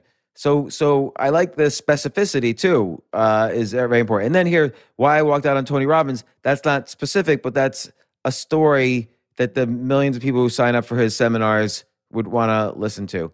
How do you start? By the way, I haven't seen this one, but how do you start a million? Oh, the other thing I noticed about your videos, by the way, is everyone tells me, 8 to 15 minutes is the sweet spot for the size of a YouTube video, and you largely stay within that. So I'm going to show you, I'll send you a screenshot of this. What's interesting to look at is what you get rewarded with. And when you're on a platform, YouTube, TikTok, wherever it is, you're trying to grow an audience, you have to serve the God. And the God has an algorithm where what is their interest? They don't give a fuck about me. They don't even know Noah. They just know that I'm some zeros and ones that upload. And then they say, well, how much time is he getting an audience on our site? Because that's how we make money. And the more time he gets people on our site, more money we make, and the more we're going to show his ass. So lately, what we've been optimizing towards is just overall quality upload minutes a week. And so if you upload, so we've tried experiments where we uploaded just a bunch of shitty videos. Like they're good, but it was long. Because we're like, oh, we'll upload a lot of minutes. So YouTube, so like, nah, that's not good. So we actually didn't get a lot of watch time. We lost subscribers based on that. And so if you put up a 1-minute video, which a lot of people think is like, oh man, 1 minute, that's great. But if you go and watch one for a minute and leave, YouTube's like, well, they're not sticking around. So YouTube really rewards if you get people to stay on the platform as long as possible. So the two kind of numbers that we just optimize our entire channel around is our CTR and our AVD. So if you're trying to do a YouTube channel, you got to pay attention to these stats. And I think a lot of people are like, oh, just upload and figure it out. But if you can upload CTR as your title, thumbnail, and your topic, so you need to kind of keep tweaking those, and you can see your CTR. They show it to you. And secondly is your AVD. So how long am I keeping people on the YouTube platform? And so look at the top videos. If you look at Mr. Beast, if you look at Legal Eagle, these guys now are doing 15 to 35-minute videos. Why? Wow. Because if you're keeping them on the fucking YouTube platform, more ads get shown, YouTube makes more money, they're going to reward you. So dude, it was crazy. We did an analysis recently, and as we uploaded less minutes, let me see if I can take a screenshot. I'll send you the graph. As we uploaded less minutes, we got less subscribers and we got less basically rewarded. And so now that we've started saying, oh, let's upload more minutes of quality content, we have seen our subscriber numbers, our watch time overall, and our revenue go up. But when does it go down? Like it's almost like a Laffer curve, where if you have, if the government has 0% tax rate, they make no money, and if the government has 100% tax rate, they make no money because no one's incentivized to work. But there's somewhere in the middle that the government maximizes how much money they make. So it just sounds like there's a YouTube curve of like when's it too long? When your retention goes down.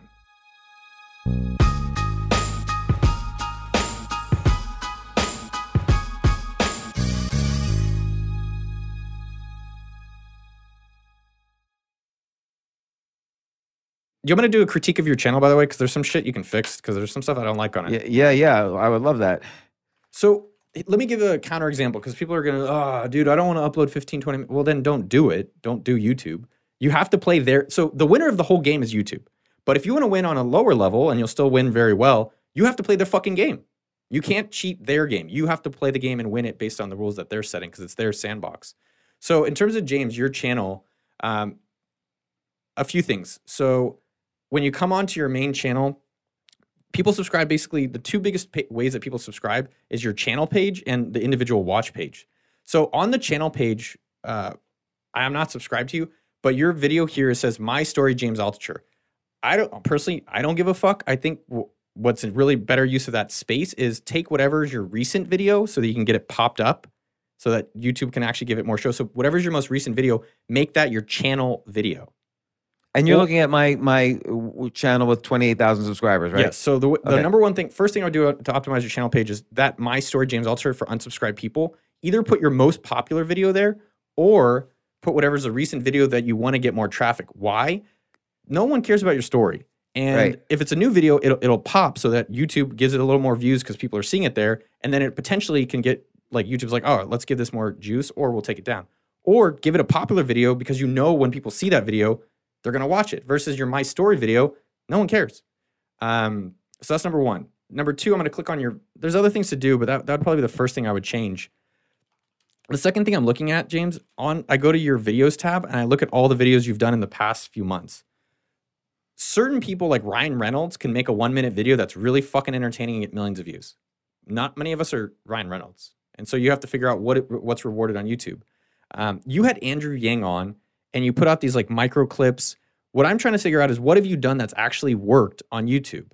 So when you put out a podcast that's just you talking, 1,000 views. When you put out your side hustle thing, 660. No, these are all shit, dude. So the one video you've done in the past month is you said, why NYC is dead, James Altucher. 36,000 views compared to your podcast ones, which gets less than 1,000. Right. So I'm just trying to look at, all right, well, what are some of the type of series or buckets that you can kind of keep repeating that will work in getting a larger audience? That one, though, is a little connected to, and I agree with you, that one, though, is connected to, I had this article, New York City is dead forever, here's why, which about 30 million people read. So it was this it's insanely viral article that got a lot of heat. Jerry Seinfeld responded to it. It just blew out beyond proportion. So even doing a video about it rode that wave. So the video organically, I don't think is the result of why it got 36,000 views. I think it got a percentage of how this ecosystem of that article got a lot. So I do agree with you, but so the two things that I would make suggestions for you if you're trying to grow your YouTube channel, when I spent a year, and I would say I'm a pretty expert marketer. I'm not great at many things, but marketing is one of them. Growing a podcast is fucking tough. I think you've probably known that. Like your download numbers don't change a lot. No, you're right. I feel like I started off with a certain number of download numbers in 2014, and I grew till about 2017. But then there was 2 million podcasts out there, and so we still grow. But the second derivative is negative, meaning the acceleration has gone down. So we grow, but not grow as much. Okay, so like 1% a year. Yes, and so this is why I moved more of my attention as a content creator to YouTube. Why? Because I put out a video and it can get between 5 and 20,000 views, and I'm like, holy shit! I can grow my audience. I can never grow the fucking podcast audience, and the podcasters will be like, my CPMs are better. I'm like, not really anymore. So for me, that's why I go to YouTube, because I feel like I'm getting disproportionate returns for my input. I'm like doing a video. Oh, wow. My audience grows. Podcast, it was like, hey, do a great episode. Pretty much stays the fucking same. So that is why I've spent more time on YouTube. And I basically do a YouTube video, like I think a pretty high quality one, and then turn that into a podcast. And I think other people are trying to, like yourself, doing it the other way around. And guess what? That's why you're not getting any fucking results, because you're trying to serve Mexican food at a Japanese restaurant. Yeah. So that's the second time in my life I've heard that exact analogy, and in both times it's correct. Oh, yeah. So my suggestion for your channel is what you just said was like, hey, this article is really popular. James, you have probably 100 really fucking popular articles. Take all your shitty ass like podcast interview ones down that no one watches. Just delete them. I would hide them for now. YouTube reward, you might not want to totally delete them, because YouTube, if your watch time goes down, then they're going to punish you. So you don't want to maybe delete them all right away. But you should take all of your most popular articles, get out your camera, and be like, hey, here's the article about this fucking thing, New York's dead, blah, blah, blah. And guess what? That will actually work on YouTube, because you already know those are popular articles, and just do all the ones you've ever done. Oh my God, I love it. And that goes along with another idea I had a long time ago. Wait, I'm just writing this down. So like, for instance, one of my most popular articles was why you should never buy a home.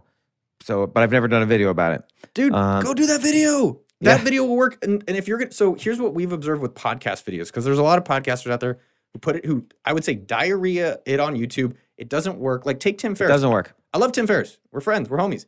His videos where he's making a video for YouTube do well. When he just uploads him talking to Matthew McConaughey, yeah, it gets a good amount of views, but it doesn't get millions of views like Mr. Beast does. Why? Because he's catering to YouTube.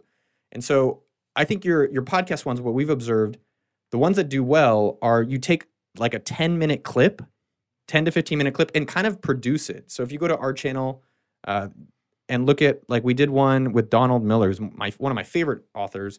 I like Donald Miller. We put out a clip. It's a 10-minute clip called How to Find Meaning in Your Business and Life. And it's Yeah, I love like the idea of meaning and what's this? How are you the hero of your story? These Donald Miller-esque themes I is love just him, dude. great. Yeah. Yeah, so we took a clip of a podcast interview and then produced it into a segment. And I think if you want to do your podcast episodes, look, you could put out minute ones and it could work. But what we've looked, if you look at your two stats, your CTR and your AVD, like your thumbnails are pretty crappy. It's just you. Yeah. It's the same one every time.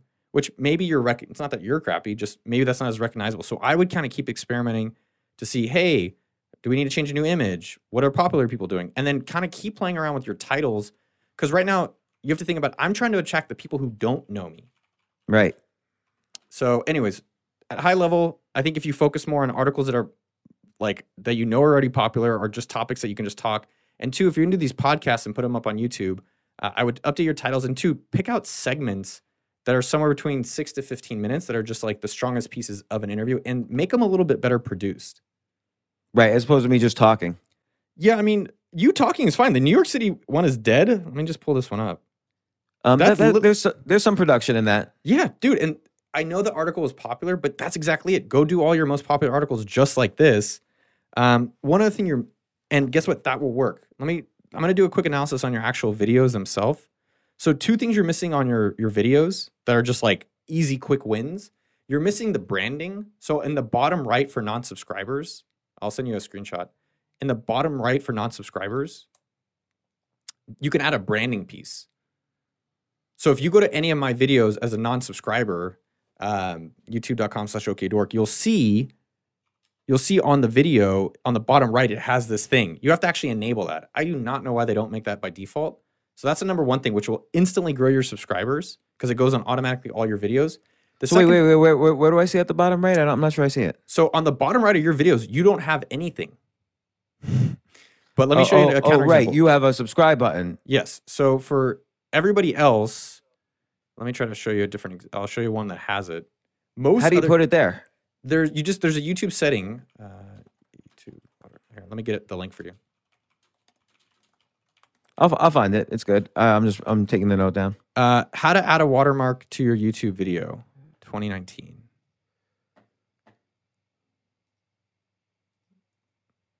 Here, I'll get you the link so you can do it. If you go to my videos unsubscribed, you'll see it in the bottom right. Yeah. Okay. So that's number one. Literally, that'll instantly increase your subscribers overnight because everyone's like, oh, let me hit that button. Yeah. So you go to YouTube Studio, click settings, and then you go to channel and branding. So yeah, how to add a subscribe button to your YouTube. So here, I'll send you the link. So that's number one I would do for your videos pretty much instantly. And you could just copy anybody's button that they use. Second thing is in your videos, you need to tell people to go subscribe in the description. So your description right now is here's some text, here's the original article, here's Seinfeld, here's Seinfeld's rebuttal, and then follow me on all these places that don't matter. Facebook, who cares? Instagram, kind of interesting. Twitter, kind of interesting. I found it's most important. The only two things that I really try to focus on, if you go to my descriptions, copy it. Subscribe to my channel. Put the subscribe link in your description. Go subscribe to my YouTube. Because guess what? It's easier to get people to do it whatever medium they're already in. Right. So I would do your YouTube channel subscribe, and secondly, add your newsletter in there. And I would probably cut Facebook and maybe even Twitter because I found maybe all these things. It's like I got this huge list of things. Yeah, it's like, and it's also that's at the bottom. So what's most important on YouTube? Getting them to stay more on YouTube. That's what YouTube wants to do. And secondly, probably your email list so you can actually communicate with the audience and not have to pay the overlords. Yeah. Dude, I'm like a YouTube whisperer, man. This is fun. I know. This is great. This is amazing. Well, again, taking a step back, I feel like we jumped into this and we started having sex without really foreplay. I just kind of was like, all right, James, I'm gonna start being a big bear on you. But believe me, I am 1,000% appreciate this. Awesome, man. The reason I like it is that I think the audience capacity and capability is the largest and best on YouTube in terms of trying to get a amount of attention.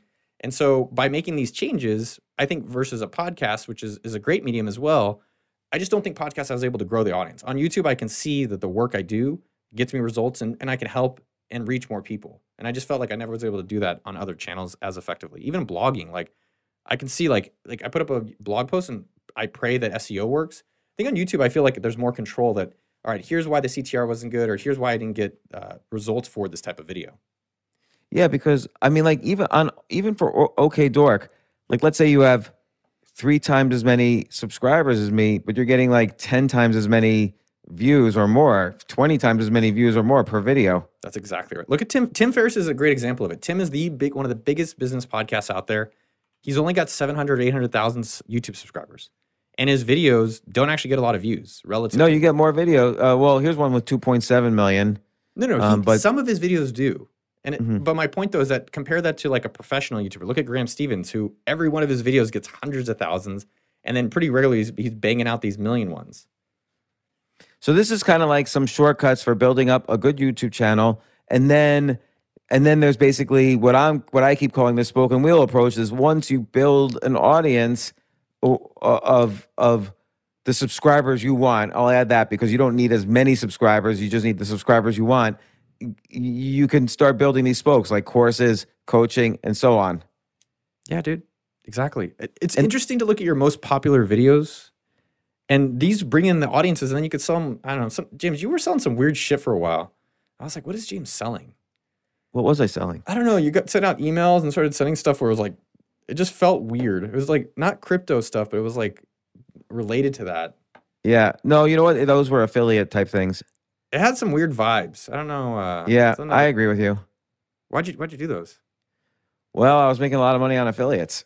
So my email list makes like 2 to 3 million a year in profits. Just my free email list. And so let me ask you, James, your email list, which that's another discussion about what you're promoting or not. That's the making you $2 to $3 million is not linked in any of your videos. Yeah, right. You're right. Nice, dude. Yeah, keep you know, it up, man. You know why? Because I feel like, well, I don't know. I don't know. That's complicated. Like, I love my email list because I get to write. What I do is, it's like what you were saying earlier. I love to create. I love to write. That's my main thing that I love. And I love writing. I don't necessarily like marketing. And so I don't really like my email list that much, which is a disconnect. So that's a problem I have to deal with. I mean, I like that. I like my email list subscribers. I don't mean to say that way. I don't like the affiliate ads. Even though, by the way, I like the products on the affiliate ads. I just wish there was a more organic way to promote them. So, number one, my point there is that, like, if your email list and you like your audience and you want to grow the audience and reach out and communicate with them, it's like, well, why don't you just put the link in the description of your videos, which it's not in any of them. So I think that's the number one thing. Two, maybe one thing to consider, and this is what we do on our channel and with using sendfox.com. We built it ourselves because I was tired of all the other providers. How do you just create more of a template so each week it's easier for you to send emails? So we basically just use a template that every week, it's like every Monday we send an email with a video, and every Wednesday we send cool products, and also we link to one of our videos. Oh yeah, I like that. So that at least it's very clear how it's broken out. And you're just not having to sweat thinking about it. I think that's what's in business, especially even making videos. It's like, all right, what video am I going to do this week? Versus Mr. Beast, it's a formula. I'm going to do something crazy, and I'm going to give it away. I'm going to do something crazy, I'm going to give it away. And I think if you can do that also with your email list, it's like every week I send an email that's like, James Clears 321 or Tim's 5 Bullet Fridays or Noah, I don't know what I would call mine, but like a few things that I'm interested in. Wednesdays. Yeah, no, these are some amazing ideas. It's got me, I'm a little more silent now because I'm thinking about all these ideas. This is like, I've got to start doing these. And then I feel a little tension in me because I've maximized my time with everything I'm doing. I basically fill out my time. No, it's like money. When you make more money, there's often a tendency to spend the additional amount you just made. So if I have more time somehow in my life, like when the lockdown began, I suddenly had like an extra 30 hours a week for various reasons. I basically filled it up with projects almost instantly. And so now I'm just trying to think what I should eliminate, because I think this is really important. You've convinced me. I need to think of what to eliminate from my time to do this, because I think this is valuable. Well, I would say that, but I'd also look at it another way. You prioritize certain things because you get rewards from it. Yeah. And so if you were like, holy shit, this YouTube stuff is actually growing my audience pretty quickly, or there's things here I could be doing, you'd probably be more incentivized to focus on it more. So you might want to try to figure out, all right, how can I do a few experiments in the next 30 days to put out videos, tweak some of these things, see if it's actually making a difference, And then you're like, oh fuck yeah, I do want to prioritize it more. Like I always see this with email lists, and this is how I've made my millions have come through email, through AppSumo.com. Like I think 50% of our revenue still is from our email list.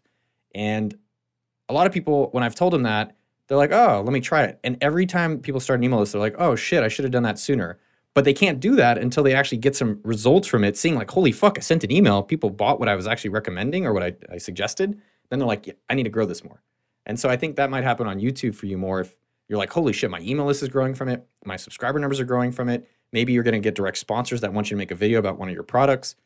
And I love the idea of using the word experiment. So this is just a side thing, but so my next book's coming out in February. It's called Skip the Line. And part of the concept is I was very frustrated. Just like you, my passions and interests switch all the time. My career has switched like 5 times completely over the past few decades. And so I was trying to figure out how to skip the line. So when you have a passion or a new interest, you can quickly get to the 1% of that field. And I was frustrated because the 10,000 hour rule, which says you need 10,000 hours to be the best in the world at something, I didn't like that anymore because I'm older. I don't want to spend 10,000 hours figuring out how to be the best. So I changed that to like the 1,000 experiment rule, which is basically if you do a new experiment each day, and the idea of an experiment is there's low downside and there's huge upside and you always learn something. If you do an experiment every day, that's going to be an extraordinarily quick way to skip the 10,000 hour rule. And it works. I've done it. It works. And so I like the idea of experimenting somehow with my time to do more YouTube videos. So I like that idea. I think you can also make it easier on yourself because how much content would you say you've written that's done well? Based on your own measurement. I've written thousands and thousands of articles, but let's say like on my blog is basically 4,000 or 5,000 articles. And plus I've done, about 1,000 podcasts. And I've been on probably another 1,000 podcasts. But let's say articles themselves, probably in terms of virality, I don't know, but in terms of done well, I would say about 10%. Yeah, so hundreds of these things where I think it also should be enjoyable. Like if you have to go in the camera and be like, hey, I'm doing this thing I don't really want to do, you're not going to want to sustain that. So if you can have fun making these, like most of the videos lately that like I made this video that we're talking about today, that was really fucking fun to go and find weird ass YouTube channels that make money and just talk about them. I'm like, holy shit, this is like my job now. Like that's fucking dope. And then you see what's not fun for me is thinking about production. So you have like there's nice production in that video. Like there's these swipes and there's these effects. What do you do then? You like outsource to your video guy? So the team that we have structured is we have a team of there's me plus 3. So there's a general manager of the channel. So we have a business manager of the Noah Kagan channel. His name is Mitchell, and he's awesome. And so Mitchell deals with like collaborations. Mitchell deals with scheduling stuff. Mitchell deals with like, hey, these guys like the Power MBA wanted to sponsor me to make some content. And so he was the one that kind of vetted that stuff. He's working on the email list. He deals with all the businessy stuff. Then we have a producer, Jeremy. He is French. Au revoir, Jeremy. And so he will do all the scripting. So for that YouTube video, it was actually awesome. Here, I'll send you... I'm going to send you a link to the script so you can see it as an example. So Jeremy will script the YouTube. Do you get it in the chat? Yeah. Okay. So what Jeremy did, which was amazing actually, I sent him the 5 channels that I was interested in. He looked up like how many videos they normally put out. He looked at how they make their money, how long they've been doing it. And so this script made it really easy and fun for me, frankly, because I felt like I was learning to come talk about the video. I'm in this room. I have a camera normally set up, have the microphone, made the video. I uploaded. So did he do the research? Jeremy did all the research. Wow. So what?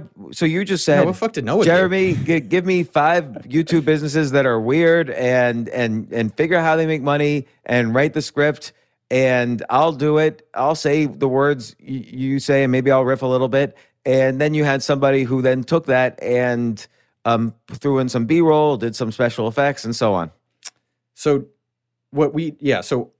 me or Jeremy will come up with the ideas. And lately we're trying to spend more time vetting the topics. Like as we talked about looking at trending, we only have so much life to live. You and me have the same amount of time each day. So if we're gonna make a video, how do we make one that'll reach 1 million people versus one, I think we do some videos that'll only reach maybe a few thousand. And I think we need to spend more time on that. So that's what we're thinking about moving forward with our FFR formula. So we had this idea for this video. I sent Jeremy 5 channels I liked. He put it in the structure, right? He's like, here's what the intro is going to be like. Here's the details. Then we go over the script together. I record it, upload it to a Dropbox folder. And then Mitchell and Jeremy, right now we're testing out a bunch of video editors. So we use a site called frame.io. You send it out to the video editors, whatever one they chose, and then they can real time leave comments on the video editor's work. And so I think we're trying out between like 3 and 5 video editors. And then, we have a document like here's how we like to make our videos. Video editors get it back. And then Mitchell, our general manager, makes sure it's uploaded, sets up the email, sets up the social with Jeremy. And then Jen also, who's our social media kind of assistant, will do a lot of the like Instagram and things like that. So wait, frame.io, I'm not sure I understand. So frame.io is awesome. Like you can use Dropbox, but let's say I make a video, I put it in the Dropbox folder, I send it off to Steven, who's one of the editors. He'll upload it to frame.io, do all the editing, put it up there for us, and then we can leave comments with different timestamps and arrows and say, hey, we don't like this font. Hey, we don't like the music here. Hey, we don't like the intro. And then frame.io is a great way to collaborate on video editing. It's like Google Docs for video editing. Oh, this is great. This is awesome. Man, so I thought we were going to talk about these sort of, 5 different businesses you mentioned and how they succeed as like 5 different separate side hustles. But basically, you've laid out a roadmap of how to dominate on YouTube, why now with YouTube, and then a kind of general approach to monetizing various channels that are ancillary to YouTube. Yeah, we covered a lot more than I thought. I was just going to tell you about some weirdos that are making money on YouTube, but it's been fun, man. Like I think what it sounds like your career and mine, and I've thought about this a lot this year. I feel so fucking blessed to been able to like experiment in different career categories. Like I did Facebook gaming category, I've done SaaS category, I've done Shopify e-commerce category, and now I'm on the YouTube category and content creation. I've always done content creation, but specifically I'm on the YouTube world. And I'd say the number one reason someone asks why I do YouTube, it's because I get to connect with fucking cool people. Like today happened because of YouTube. You saw the video about YouTube and that, and you're like, let's talk. Tomorrow, or next week, I'm talking to Pat Betrick-David from Valuetainment. Yesterday, I got to meet Tyler Hamilton, who's written one of the best books on cycling called The Secret Race. Oh, and you're going on the podcast, or maybe you've already gone of one of my good friends, Brian Keating, famously known for losing the Nobel Prize. Yeah. And Brian, I mean, I do free office hours every Friday to engage the subscribers of our channel. And so, yeah, Brian came on that. He actually saw that I was in San Diego, and then we become friends. And yeah, that's all because this kind of thing. So I think for anyone in their career, just go put yourself in places where there's going to be a bunch of fucking interesting people and start doing cool shit. Reach out to them. And then also if you're doing cool shit, they'll reach out to you. By the way, that's exactly my approach as well. And it's really important because, your network is your net worth is the cliche. And it's true. That is fucking true, dude. Yeah. It's funny because I have a similar approach. I think, I don't know if this is good or bad. A lot of my interests have nothing to do with monetization. Like I've done, a huge amount, like 30 hours a week up until the lockdowns for the past 6 years, 30 hours a week of stand-up comedy, which I can tell you is not the best way to make money, but it was just an obsession of mine. And I did it and wanted to learn it. And it was a skill acquisition process. But again, it put me in touch with all my heroes in that area. And that's the great thing about a podcast is that you could just call up anybody and say, hey, can you talk to me for an hour? And they usually say yes. So, it's good to have to want to dominate a variety of interests because that puts you toward the top of those subcultures. Yeah. I mean, I think that's what you've done so interesting in career. Like when I read your stories, I'm like, he's got to be fucking lying. Like there's no way. That's what everyone says. And I never once lie in any of these things. No, not only do I never lie, but I never try to be controversial. People accuse me, oh, you're just trying to be controversial. If that was your strategy, you would be the worst writer in the world. No, and I think you've done the James Altucher career approach, which is, I think it'd be almost called the buffet of life, where I think you've explored, hey, I want to try out like writing on TechCrunch and these kind of things. I'm going to try I think you did music industry. You just had I've done a lot of things. And so I think for everyone out there, it's potentially jump to a lot of different things or just find the thing you're like, I've always admired maybe because I'm not the people who find one thing and just fucking ride it. You know, they're like, hey, I can do this. Like my buddy Adam Gilbert, mybodytutor.com, they coach people in health and makes good money doing that. And he didn't get a certificate, which my mom talks about. How is he making so much money when your brother's a doctor? He should be telling people how to do their health. And but he just loves coaching. He's stuck with that. And so, well, look at like Dan Carlin. You know, he does the podcast Hardcore History, gets millions of views per episode. And his argument before he started the podcast was, hey, I don't have a PhD in history. The guy is like probably the best historian on the planet right now. You don't need the certificate. And I think that's a big theme for both of us and a lot of successful people. Not saying I'm success, you're a success. So, you know, that's a theme for you. Well, I was talking with my therapist last week, and I was like, I want to be with an impressive woman. And she's like, well, are you impressive? Are you successful? And I was like, I never think of myself like that. And she's like, well, maybe you should. Not to have over ego or overconfidence, but it's like, oh yeah, maybe I have done things I can be proud of. So I thought that was cool. You know, it's funny because I think, you know, like 6 years ago, I think you defined your identity as, you know, the third employee at Mint, the fifth employee at Facebook, the sixth employee at whatever, and you know, you were fired from $600 million worth of opportunities. And that was a great story and pitch and identity, but now you've gone so much beyond that, you know, you've really gone out into the world and made your imprint and done tons of things other than describing these, you know, fun, you know, culturally interesting stories. Yeah. Yeah, it's interesting how we define ourselves and how that can even limit us. And I noticed last night we're giving away my black Tesla on Black Friday on appsumo.com. So if people want to win, check out appsumo.com or our YouTube channels. We'll be giving away a Tesla in a few weeks. I'm going to apply for it. I don't even have a driver's license. Yeah, dude, you could sell it. It's like $60,000 in value. And we're just doing this insane giveaway. But what I noticed, what was fascinating about, we did a filming last night. And we're making this like crazy video. I was like, wow, it was like legit. We had like the clap thing, and there's producers and all this stuff. And two things blew my mind about it. Number one, at first I was like, hey, can I go off? I didn't know I could go off script. I was like, I've got to follow the script. There's this guy, he wrote a script. I've got to follow it. And I think that's kind of like what we're saying all day, like with your career, my career. It's like, fuck the script. You don't have to follow these rules. And most of the people who are doing, I think, things that people admire have just chosen whatever script they want. And it doesn't have to be money. It doesn't have to be fucking billions. It's like, hey, my script is to live a homestead life out in the middle of Montana. Go for it. You don't have to follow the script. And the second thing I was thinking about is sometimes with doing YouTube, I feel like all I'm doing is living in the past. Like, I was at Facebook back in the day, or I started AppSumo 11 years ago. And last night we worked in this video till about 3 a.m. And I basically woke up for this chat with you.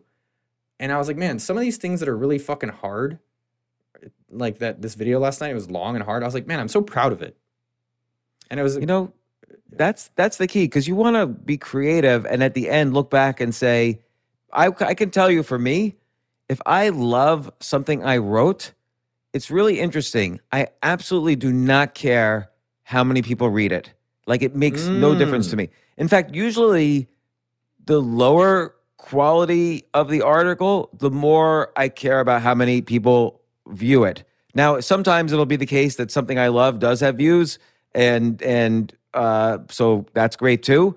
But I find when I could tell, just like I'm sure you could tell, you know, I've been writing for 30 years, so I could tell when something I wrote, this is a quality piece.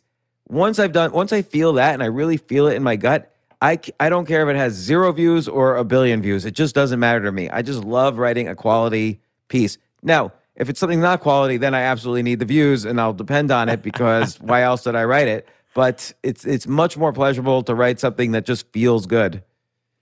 You know what's interesting? You said that, man. You ever done something? Yeah, it's really interesting when you do something and you don't need to ask for someone's opinion. Yeah. Yeah, I think that's really true. Like, if I write something good, nobody could tell me it's not good. That's impossible. But other times I'll write something like, did I get my message across? Do you understand what I said here? And then I know, because I've done this now so many times, I know that it's not good after that. And I'm just hoping that people will read it and it'll go viral in some way. But like, for instance, my New York City is dead article, I knew that was good. And it was something that triggered huge cognitive dissonance. So the combination of those two things made it viral. So so now I've been analyzing why did that go particularly viral, and I've kind of broken it down into its components. And even writing about that feels good. But you made an interesting point about living in the past. For a long time, my quote unquote story was, I made millions, I went broke, I made millions, I went broke, I bounced back, and here's how I did it. And I maybe wrote like 1,000 articles like that where I just took slightly different slants each time until finally even my readers were like, oh my God, we can't read any more of these. We get it. You went broke and you bounced back. Like, enough already. And then I had a hard time figuring out, well, who am I if I'm not that? Like, that's the story that's the arc of the hero. That's the hero's journey. What other hero's journey do I have? And that was a really long, multi-year process of discovery there where I had to figure out what my story is. Who am I without that story? It was a challenge. How have you thought about that? And how have you kind of been processing? I think by analyzing my day, like, so looking at my day and saying, what did I do today that was interesting, that was surprising, or look at my week. What were the three? What item bothered me so much that I thought about it almost every day of the week? Because that's probably interesting. So, for instance, and I'll just go to this New York City is Dead article. It bothered me that I was, I've lived in New York all my life. It bothered me that I was seeing some really big, deep issues that I had never seen before, that everyone was in denial about, including people, working for the mayor or people working for the president or whatever. Like, I was talking to a lot of people and they were like, nah, don't worry, it'll come back. And I'm like, but what about this issue, this issue, this issue? So it bothered me that this city I love, people were in denial of, and I was able to interweave my own love affair with New York City, with the issues, with the denial. And I kept thinking, why are they in denial? Why are they in denial? I need to say something to show people why they shouldn't be in denial. And so using my skills as a writer, I was able to do that. And the backlash was that it triggered this huge cognitive dissonance because 8 million people live there and they don't want to be told that the city they live is dead. That's interesting, man. It is good to look at your day, as much as what you're doing in the day, like what you're looking forward to in the day. Like, I try to look on every Sunday. I'm like, what am I really looking forward to this week and what am I not? And but try to remind myself, like, maximize the things I want to do and minimize the things I have to do. Well, like, I'll tell you this one thing. Like, also, it's very good. Sometimes I write things just to share ideas, just like you do. You're great at, like, sharing ideas. So thanks, you remember this interview that Charlemagne the God from the Breakfast Club did with Joe Biden, where Joe Biden concluded with, Charlemagne said, we have questions, and Joe had to go, and he said, look, if you ain't decided by now who to vote for, then you ain't black. You remember that interview in response? No, I know there's some shit talking on Charlemagne a lot of time. So, but Joe Biden actually had to apologize for saying that because, Charlemagne's got like 5 million listeners. He's a real important voice in the community. And I thought, like, this was almost a rallying cry. Like, we have questions. I wanted to know what his questions were, and I wanted to know what the answers were. So I know Charlemagne, I wrote to him and I said, man, you should just do this. Like, we have questions to rally cry. Write a book. We have questions. Here's some ideas for questions. Here's some research behind that. You should just do something with this. Talk to you soon. Take this. You don't have to respond to these. And so he wrote back and said, hey, why don't we do this together? Can you help me with this? And I was interested in the topic because I was like upset that he hadn't been answered. And there are issues. There's issues I have. I want to know the answers to these questions. So what we did was we kind of figured out a way to work on this together. And he got together a bunch of kind of African-American leaders and intellectuals and so on, and celebrities. And we worked together on questions that are almost like insane because they're questions, that you would almost be afraid to ask. And so now we're making an audiobook out of it. So me just sharing one idea out of something I was frustrated about has created this enormous project that, Amazon's putting is super interested in. It's going to be like, a big deal for them. And, sharing ideas like leads to opportunity and leads to, creative enjoyment and so on. Amen, dude. I mean, I love that, man. I think it sounds like, well, I know you pretty well. I think for both of us, we just kind of like go for it. So if you see someone that had something interesting, or if you see someone doing something interesting, reach out. Like, yo, that's some great shit. And I think that's kind of the serendipity if you think about the moments of life, you're like, man, that was really fun, or that was really memorable, I'm really grateful. It's generally on the edges. It's like, I tried this thing, like my buddy told me a story where he traveled to Europe and they lost his luggage, and then they had to go to the mall and buy new clothes. And he's like, that's one of the most memorable trips I've ever taken. Yeah. You can never predict stuff like that. And the other thing is that, like you said, it's outside the script. There's benefits to having an abundance mindset, an abundance not in terms of money, but an abundance in terms of ideas. So I can give ideas away. Like earlier, I mentioned this software I'm working on for to compete against StreamYard, among other things, and just share. What if someone competes with me and beats me at the idea? No problem. I'm abundant in ideas. I don't need to be afraid of anyone stealing my ideas because I'm abundant. And that mindset leads to so many different opportunities and ideas, and the sharing of these ideas, starts to build community before anything's released and so on. So I just do it. But at the same time, that's all. Having ambition like that is also frustrating because I'd like to build the number of YouTube subscribers, or I'd like to, be a better podcaster or be a better writer. Like, when you want to be good at things, there's always a balance between satisfaction with how you're doing and pleasure in growing in knowledge, but also like, oh, I want to be even better than I am. And there's that balance. Yeah. It's interesting. I mean, like, what do you feel frustrated with? What do you want more of? I don't know what I want more of. I go through a lot of things honestly, I go back and forth with that a lot. Lately, a lot of it's around housing. Like, I regretted not buying a nicer house. I know you're anti-housing. And then 2 days ago, I was biking home in Austin. I got back here after being traveling for a while. I was like, what about the house I do have? It's pretty fucking cool. And like, I can make it cooler. And so I think lately, some of my success or some of what I've been able to create the things in life is because I'm so focused on next. I'm like, what's next, and how do I create more, and how do I get more of it? And I think this year I've tried to, me and my therapist call it, instead of the microwave life, which is like fast, all right, hit that fucking button and microwave, because I eat a lot of my food in the microwave. He's like, what about a slow cooked life?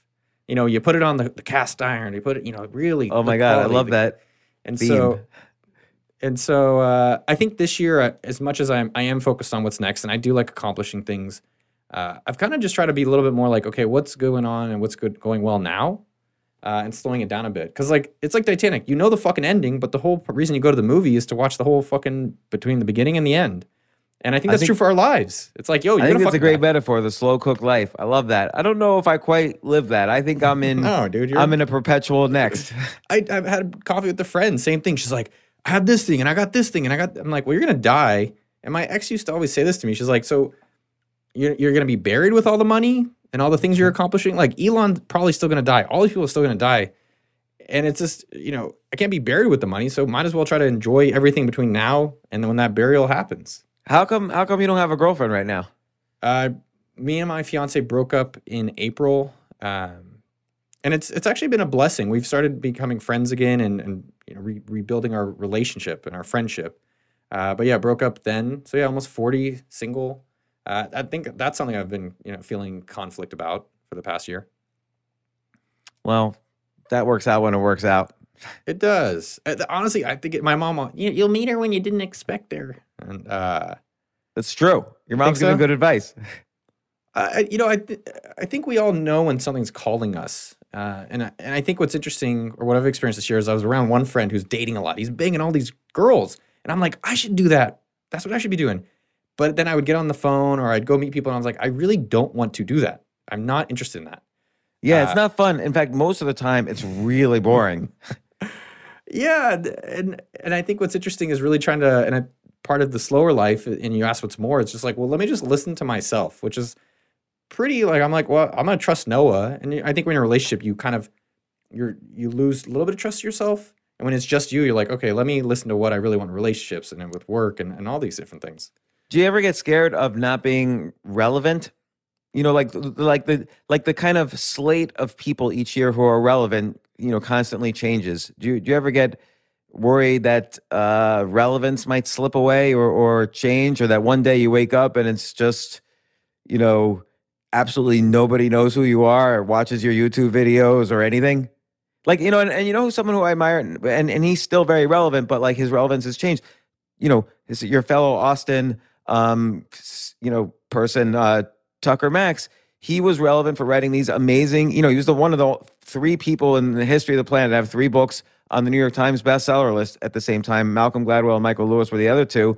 And he just doesn't write books anymore. He runs a publishing company, and that's what he focuses on. So he's not as out there anymore. And I think he's dealt really well with this switch in the type of relevance he has. I think in our 20s, we have different needs and wants. Like what I've noticed, I remember when I was 20 at Facebook working, and there'd be these older guys in their 30s, and I would be there all day. I'd be there on weekends, and I worked. That's all I did. And I think we just evolve as people. And then now I'm in 30s, I see these 20-year-olds, I'm like, they're great to hire and they're great to have around. The energy is fucking phenomenal. But I think we're more mindful of our time and our priorities. And so I think in terms of relevance, I personally don't think about the relevance. I think I probably wanted some attention much more earlier on. It doesn't cross my mind. I think where I think about more is just getting outdated with software. And what I mean by that is I just don't want to be the guy where I'm like, TikTok is stupid. Because I remember when I worked at Facebook, one of the guys that we took over his office space, before we took over his office space, he's like, what do you guys do? Facebook? That's stupid.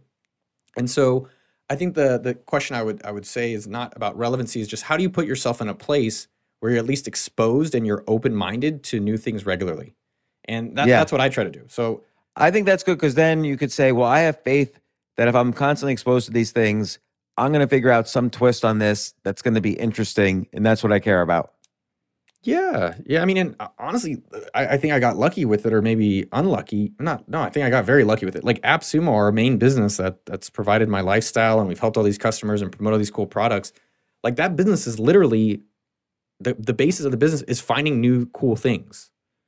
Like that's what we do. We go out and find the best tools, and then we promote them. And I don't know. I think that's how you can stay relevant in that category. It's interesting. It doesn't cross my mind about relevancy. And even attention. I guess with attention, I always think of the treadmill. I think of this fucking treadmill that just doesn't fucking end. So I'm like, well, if I go on this treadmill for attention and I'm just wanting more and I'm moving more, it's like it never fucking stops. So how do I just do it where I'm not having to be on this treadmill? And what do you do? How do I do it lately? I think honestly what it is am I doing what I really want? Like what you said earlier, you said, I wrote the article I really fucking wanted. I didn't care about all the views or not the views, and I put it out. And with almost every one of my weeks now, I'm really not waking up with an alarm. That's one of my new kind of mottos, like fuck alarms. And 2, the content I'm doing or the conversations I'm going to be having or the week I'm going to be having, how much of it do I really want to do? Because the YouTube game, the content creation game, is a challenging one because you're like, well, what's popular? Like for me, for instance, if I know what stuff is going to be really popular. I can show you how much fucking millions I have. I can show you how we started companies. I can show you like how to do your marketing for your startups. That stuff is going to do really fucking well. But I don't want to do that all day. And I think that's where you start fiending relevancy. That's where you start fiending for the attention. And so I have to be mindful of what's popular, but also do that in a way that I'm excited, like looking forward in my week. And I think that's a great question every Sunday. Like, what are you fucking looking forward to? And so for me, like this, and I try to color it, color code my calendar to be like, okay, what's orange? Orange is like my fun thing, or purple, which is my productivity time. And it's like, I also have yellow, which is learning. And for me, it's like how much of these things that I'm excited about fill up the calendar for me to just make sure I'm in that zone of doing the things I want. And honestly, then I don't care about the attention, don't care about the relevancy. I just kind of care about what percentage of your week do you hope or plan is the things you're looking forward to as opposed to just your regular things? The whole fucking week. Yeah. I think how often does that happen though? I mean, now almost every fucking week. And you don't have to be a multimillionaire or anything like that to make that happen. It could be in any type of career. I think the disconnect is that we have shit. Like I would have these meetings in the morning and I was like, why the fuck do I do this meeting? I don't have to have this fucking meeting. Where I'd like to get better at, and maybe I just don't. I'm fucking 40. Maybe I don't have to do it. I'd like to schedule everything because I want to know what's fucking coming and I want to have things to look forward to. And so the amount of like just open hours is much less. And that's just more my style. To your original question, what I actually think is not relevancy or attention, but I question, in the past few weeks I've wondered this, is doing content creation the best return on my time? Like, would I get a better return creating a new software business? Or maybe being a business manager? Because I'm putting a lot of my week into making a few videos that get 20,000 views, which it's funny. It is a lot of fucking people, and it is so fucking cool connecting with them and seeing the comments and all that stuff. I don't think it's unhealthy to ask that question, but when I take a step back and be like, yo, did you do what you wanted this week? Yeah. Is there anything else you want to do that you're not doing? No. All right. So keep fucking doing it. I think that's critical because you mentioned about the girl you were talking to and you said you can't be buried with your money. I mean, look, I know, just like you, I know how to make money, right? That's a skill. It's a hard skill to develop. And I'm not bragging and saying it. I've done it over and over again. I've also lost money over and over again, but I know how to make it. And so 6 years ago, I got obsessed with doing stand-up comedy. So I would spend 30, sometimes 50 hours a week preparing, studying, thinking, performing. I would do 10 to 15 shows a week right up until the lockdowns. And that was my life. And I can guarantee you it makes zero money. So if I, someone who has the skill set to make millions, if I had devoted those thousands of hours towards making money, I would have made a lot more money. But you can't, but then life's over. And then I wouldn't have spent those thousands of hours doing something I incredibly love. Now, maybe it subsides a little, particularly after this lockdown, and so I can focus on other things. But for 6 years, that's what I loved doing. There was nothing that was going to take that place. Well, two observations on that. Number one, I've made the most money when I haven't tried to make money. Yeah. Like I put on a charity bike ride this weekend called Sumo Ride, and all the money goes to laptops for kids. And I was like, yo, I don't want a lot of people there. We've done big productions. And then this year it was like, can we just have a few people that we know and raise some money and have fun? And, it's kind of like a party that has a bike ride. And we ended up raising almost $10,000. And I was like, oh, I wasn't really trying to raise a lot. And obviously with charity, you do want to raise a lot. But I think for everyone out there, it's like, how do you find the activity? And I think where people get fucked up is they're like, oh, James got rich doing this shit. I'm going to go fucking copy him. And then they're not rich overnight. And they're like, well, this sucks. Versus Mr. Beast approach, or Furious Pete, who's one of my favorite YouTubers. They're just like, Furious Pete just fucking does food challenges. That's all he does. And he loves it. And I think he loves it. And the guy's got millions of subscribers because he's been doing it for so fucking long. And so it's just finding the thing that you want to keep doing. Like, if I never got any more fucking views, I would still be blogging and most likely YouTubing. Yeah. I've been doing it for 20 years. I'm going to probably do it for the next 20. The other suggestion I would say is, James, and same with me, you should update your background. It's fucking boring looking at the curtains. Yeah, I should. I just moved into this house, cool. And I don't know what I should do. What do you think I should have? I mean, look at who's talking. You have like a white background there. Well, I just got this print. This is like one of my favorite cyclists. So I think I'm going to put that in the background, just like kind of like back up there. That's a good idea. I mean, I always like minimalism environments, but I should have something that I like up there. It is kind of boring. Well, this is a whole separate topic, but my house is a piece of shit. It's literally a crack house. Like, I've got cracks all over the house. No one's doing crack there that I know of in this time period. But anyways, I left for the past 5 months during Corona. I went on a road trip, or 4 months, excuse me. And I gave a woman I know, $15,000. And I said, hey, I just want you to fix the landscaping and I want to come back surprised. And I came back last week and it kind of was like, fuck, it was amazing. It was amazing. And it was this powerful lesson for me of, wow, instead of having to burn everything down or move somewhere new, with just a little bit of money and a little bit of change, I can make my environment a lot better. Yeah. And there's also another element there, which is, and this is similar to your coffee challenge. I think it's an interesting challenge to figure out every day how you're going to either surprise yourself or surprise others. Ooh. So when you give a challenge like that, you're going to come back that day probably surprised, and it's going to feel good. And so I try to do even little surprises, like this is a very dangerous surprise potentially, but like the other day, I always wake up earlier than everyone else in my house. So, and then my wife wakes up second and she comes down for coffee. And so I basically got her coffee ready for her and said, oh, I got your coffee ready for you, but I was completely naked. And so that was a way I surprised her. But, I think I more shocked than surprised, but, and maybe disappointment on her part. But, if you figure out ways to surprise every day, it's really fun. It's funny. It's interesting, and it's a creative challenge. So it builds that creativity muscle, and that's a fun thing to do as well. And in your experience with the decorator, it gives $15,000.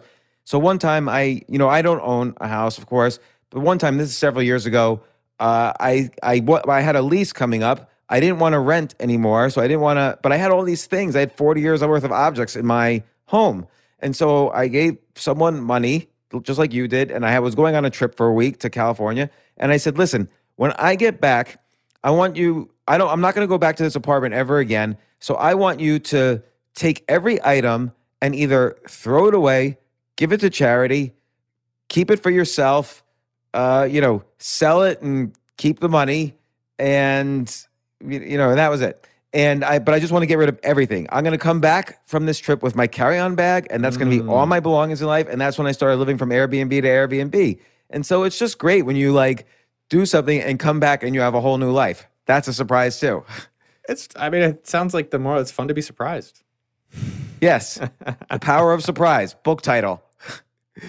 So Noah, we got to have these conversations in front of millions of people more often. I agree. Yeah, so thank you so much for coming on the podcast. I think we just emailed back and forth yesterday, and you came on today, so this is great. It's cool. Thanks again.